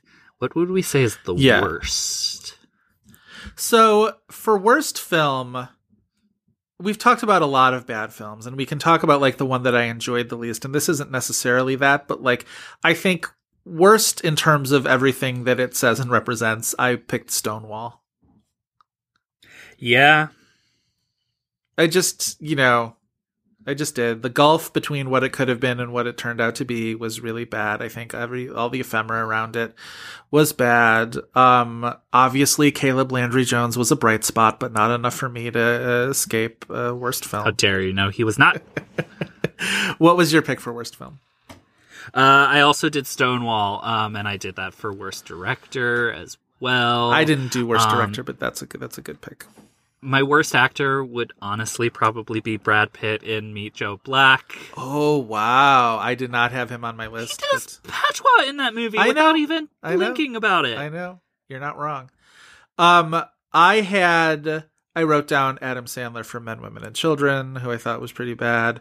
I wrote down Nicolas Cage for Captain Corelli's Mandolin, because having watched that trailer again, because we did figure out that was our secret Nina Gordon movie trailer. His accent in that is just so bananas. I can't get past it. I wrote down our recent discussion about Zac Efron and Me and Orson Welles. We thought he was overmatched. All right, I actually ended up going with Liam James for The Way, Way Back, which I do kind of feel bad about because he was young in that movie and a baby. I don't want to pick on him, but we mentioned the Lucas Hedges interview that our friend Matt Jacobs did at HuffPo, and he mentioned that he was up for that award and that role and didn't get it. And now all I've been able to think about was how much I would have liked The Way, Way Back better. Probably would have been good in it. If it was a Lucas Hedges joint. Okay. Okay, maybe I rescind. This movie is getting a lot of airtime this episode suddenly. I maybe rescind Brad Pitt and put in John Travolta for A Love Song for Bobby Long. This is why I was trying to remember what we thought about that movie, because I'm like, do I put in John Travolta? Because he's really embarrassing in it. He is, right? Okay, that's what I thought. Yeah. All right. My worst actress pick is a double nom for Natalie Portman in Goya's Ghosts and The Death and Life of John F. Donovan. Somehow, my two least favorite Natalie Portman performances ended up being like within 3 weeks of each other on this podcast. Sorry. I mean, I hate to say Natalie Portman, but it's gotta be Goya's Ghosts. Yeah, it really does. I'm sorry. The other thing is, sorry about it. We love actresses. Like, even when actresses are in bad movies or are giving odd performances, I tend to give them a wide breadth. And so, like, I'm not going to say Jennifer Aniston in Cake, even though we talk about Jennifer Aniston in Cake sort of as a punchline a lot, but or Naomi Watts in Diana or anything like that. Speaking of Diana, though, my worst supporting actor probably goes to Naveen Andrews in Diana, who I almost did Diana as worst picture. Yeah. The other one I had for worst supporting actor was Michael Keaton for Much Ado About Nothing. Yeah, that makes sense. I chose Robert Downey Jr. for Natural Born Killers. Oh, he's a lot. He's a lot. Just let's take it down to a 9, sir. Like, out from the rafters he's operating at a 24 in that movie. He is. That's true. And for worst supporting actress, I had a hell of a time. Again, I love supporting actresses. I will yeah, this isn't fun for us. I wrote down Quodie Horn for Magic Mike, even though that was my answer. I mean, I think it's the right answer. I hate to pick on, this is why we hate the Razzies. I hate to pick on it, but like, she's bad. She's bad in a very good movie, and she sticks out because of it. I also wrote down Laura Dern and Dr. T and the Women because I don't know what the hell's going on there. She was the thing that I liked about that movie. Yeah, I remember Dr. that. T and the Women would also be up there for worst picture. Yeah. Okay. All right. Do you have a worst screenplay pick? I feel like with some of the dialogue we've had to deal with. Men, Women, and Children has is really bad. It's really bad. Yeah. That could be it. That or like An Unfinished Life. Yeah, although I found myself charmed by An Unfinished Life, and maybe I'm just remembering the bear. Yeah, you're just remembering Bart the Bear 2. Bart the Bear 2, our beloved Bart the Bear 2. Yeah, and his name was Einar. Suburbicon has a terrible script too. Yeah. All right. Sorry, Coens. All right. Not like the Coens care about that movie. No, I don't think they do either. Next question. From Keegan, who asks, since there was a second Best Exotic Marigold Hotel, what other This Had Oscar Buzz film deserves a sequel, and what would you call it? Carp fishing in the Yemen. I love that. All right. Salmon fishing in the Thames. Salmon fishing in the Erie Canal.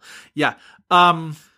There are no salmon in the Erie Canal. I hate to break it to you. Okay, mine are, I have two options for this. One of which is to Jillian on her 38th birthday. Because, you know, it was going to happen just that very next year. And at least then Claire Danes and her friend are 1 year older. So it's, you know, marginally less creepy when his friends hit on her. And then the next one is, I want a sequel to Random Hearts called Specific Hearts. And maybe it's about our sales girl in the one scene we remember from that movie, but that's about it. I also thought of Ladies in Mauve. Goodbye to Marwin. Sure, of course. You are now leaving Return Marwin. to Marwin. You have now left Marwin. Yeah. The others. Right. Much Ado About Something. And I bottom eyes emoji Huckabees. Wow. Bye. Good night, sir. Okay. Next question. Yes, the next question from Doug. Are either of you interested in visiting the Academy Museum of Motion Pictures when it opens and is safe to do so? What would you like to do with the museum if you were in charge of it? Yes, I'm very interested in going to this museum. Yes. Its new opening date is set for September. If that date actually happens. What would I do with the museum if I was in charge of it? Okay, the photos of the theater in the museum are intense. And if I could be in charge of it, I would be in charge of programming that theater. Yes. Now, would you have like Disney World style animatronic reenactments of speeches of, you know, memorable Oscar moments, and just have it? Now that would be cool. You could play that in like the pre-show before whatever movie you're going to program. So you could like play Jane Fonda's speech and then Clute. Oh, like doing the Alamo Drafthouse version of screening things at the Academy Museum would be my fucking dream. Like, absolutely. Where it's just speeches and red carpet moments and little tidbits and whatever. I would die and go to heaven. Also, you could program a series of movies where the Oscars happen within a movie, such as The Bodyguard and The Naked Gun 33 1/3. And the Oscar. Right. Yes, exactly. So I would do that as well. Yeah.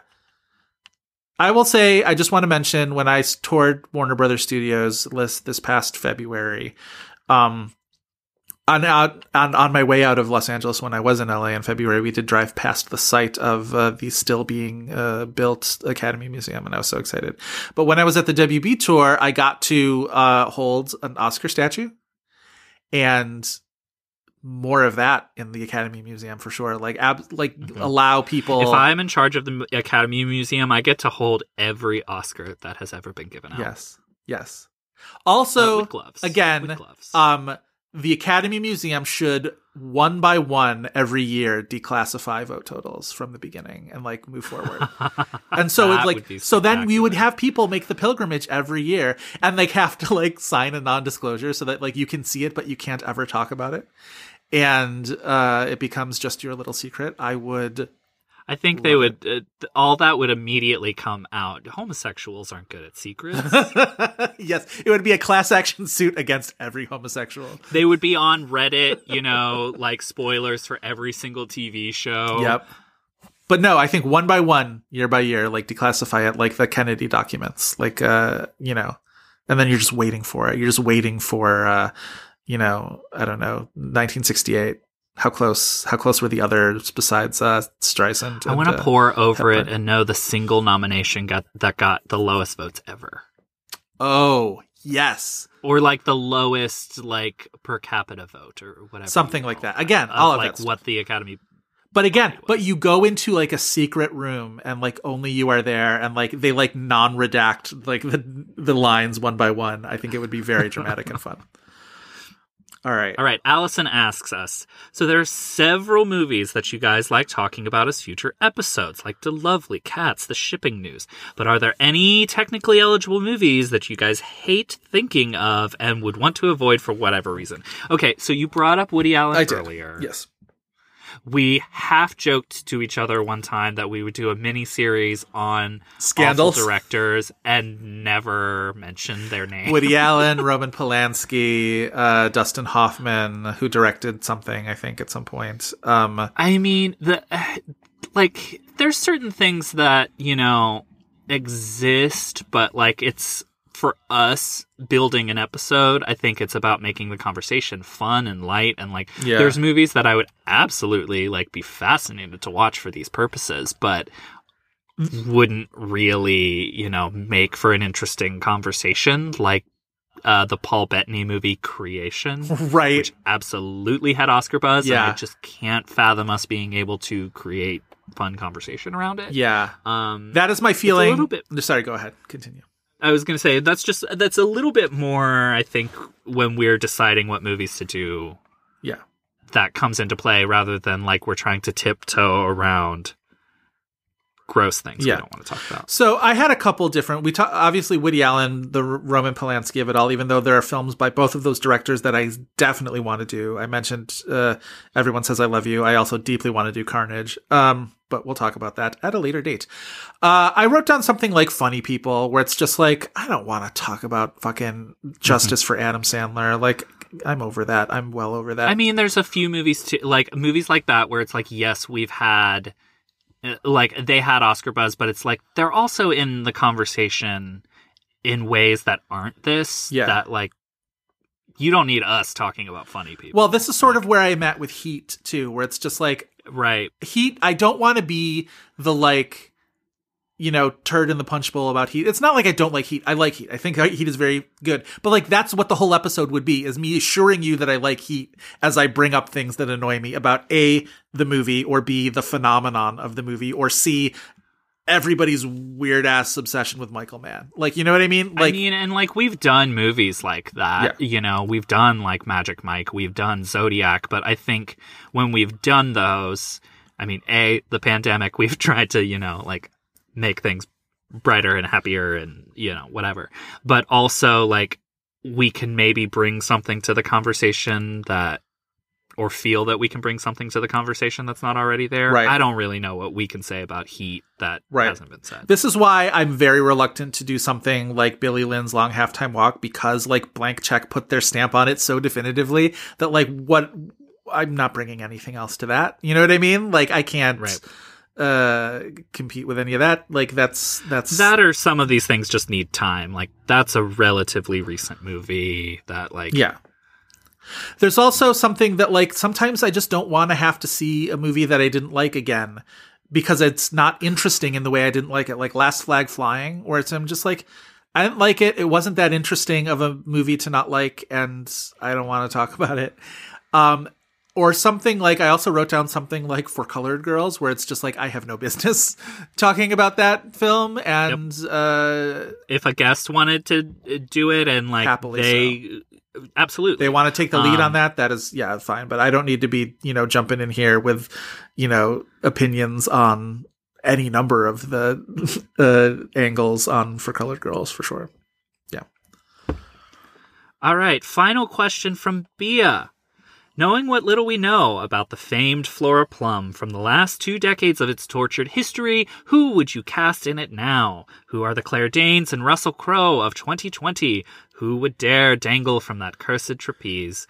Bia, we appreciate any and all Flora Plum questions. We are, once again, the great Flora Plum historians on this podcast. Yeah. Jodie Foster's long-delayed torture production that never happened about the circus. I kind of want Russell Crowe to be mo-capped into... Oh, no. the Russell Crowe character, whatever, to be a mo-capped Andy Serkis as some, like, huge buff dude, because I want to see the circus at the circus. Oh my God, shut up. I hate you so much. I was like, where is he going with this? Oh no. Oh God. Circus at the circus. Goodbye. I was trying to think of the Claire Danes, and like clearly given recent Hollywood casting decisions, like she would be Lily James, because apparently everybody is Lily James these days. But I actually do think that might Lily actually James be a role for her that would Pamela work. Anderson, that is Looney Tunes. This would be a much better role for her. Play Flora Plum instead. Somebody give Jodie Foster the money to make Flora Plum, and then we'll get Lily James off of that movie, and we'll cast somebody else. Was it you who mentioned Florence Pugh for Pamela Anderson? I was like, that's wild. You said Florence Pugh. Who did I say? I said, I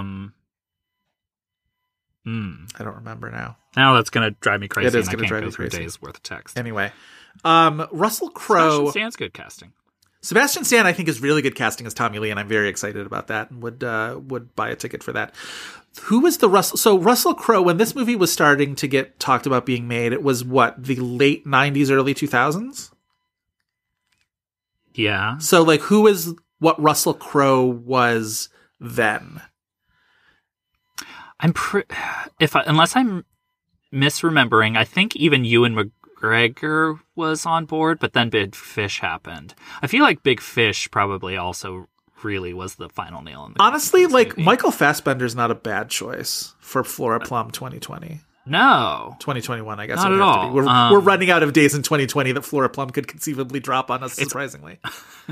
It's honestly probably Adam Driver. I was thinking, I didn't want to bring him up because I had brought up Adam Driver on multiple occasions in this podcast, and I didn't want to be the psycho who keeps saying Adam Driver, but like, that's not a bad idea. The thing is, Adam Driver is more of a character actor than Russell Crowe was. Right. And like Russell Crowe was firmly like leading man.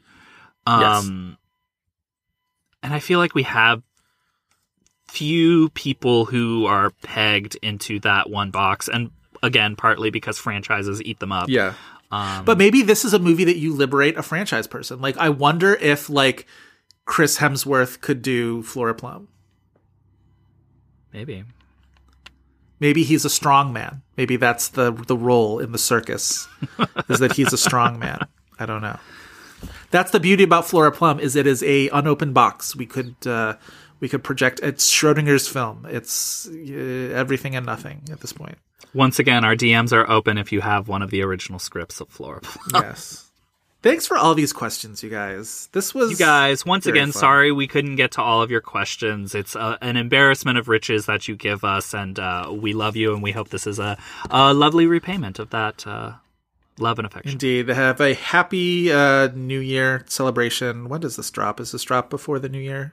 Yes. It does. It drops right before the New Year. All right. Have a safe, indoors and isolated New Year's celebration, and we will do this. Yes, we want all of our better listeners next happy year. and healthy. Yes, exactly.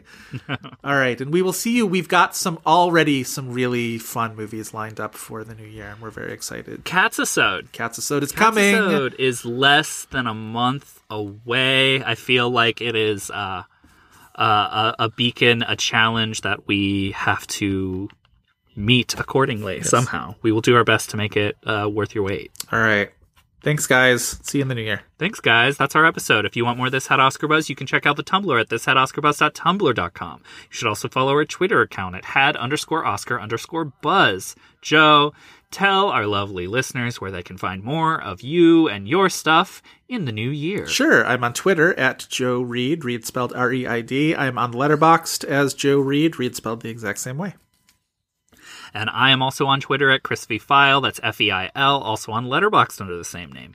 We would like to thank Kyle Cummings for his fantastic artwork and Dave Gonzalez and Gavin Mevius for their technical guidance. Please remember to rate and review us on Apple Podcasts, Google Play, Stitcher, wherever else you get your podcasts now, including Spotify. 5-star review in particular really helps us out with Apple Podcast visibility, so please be the Flora Plum screenplay leak out into the world of good reviews for us and make sure everybody knows what we're all about. That's all for this week. We love you. We hope you'll be back next week for more buzz. Bye.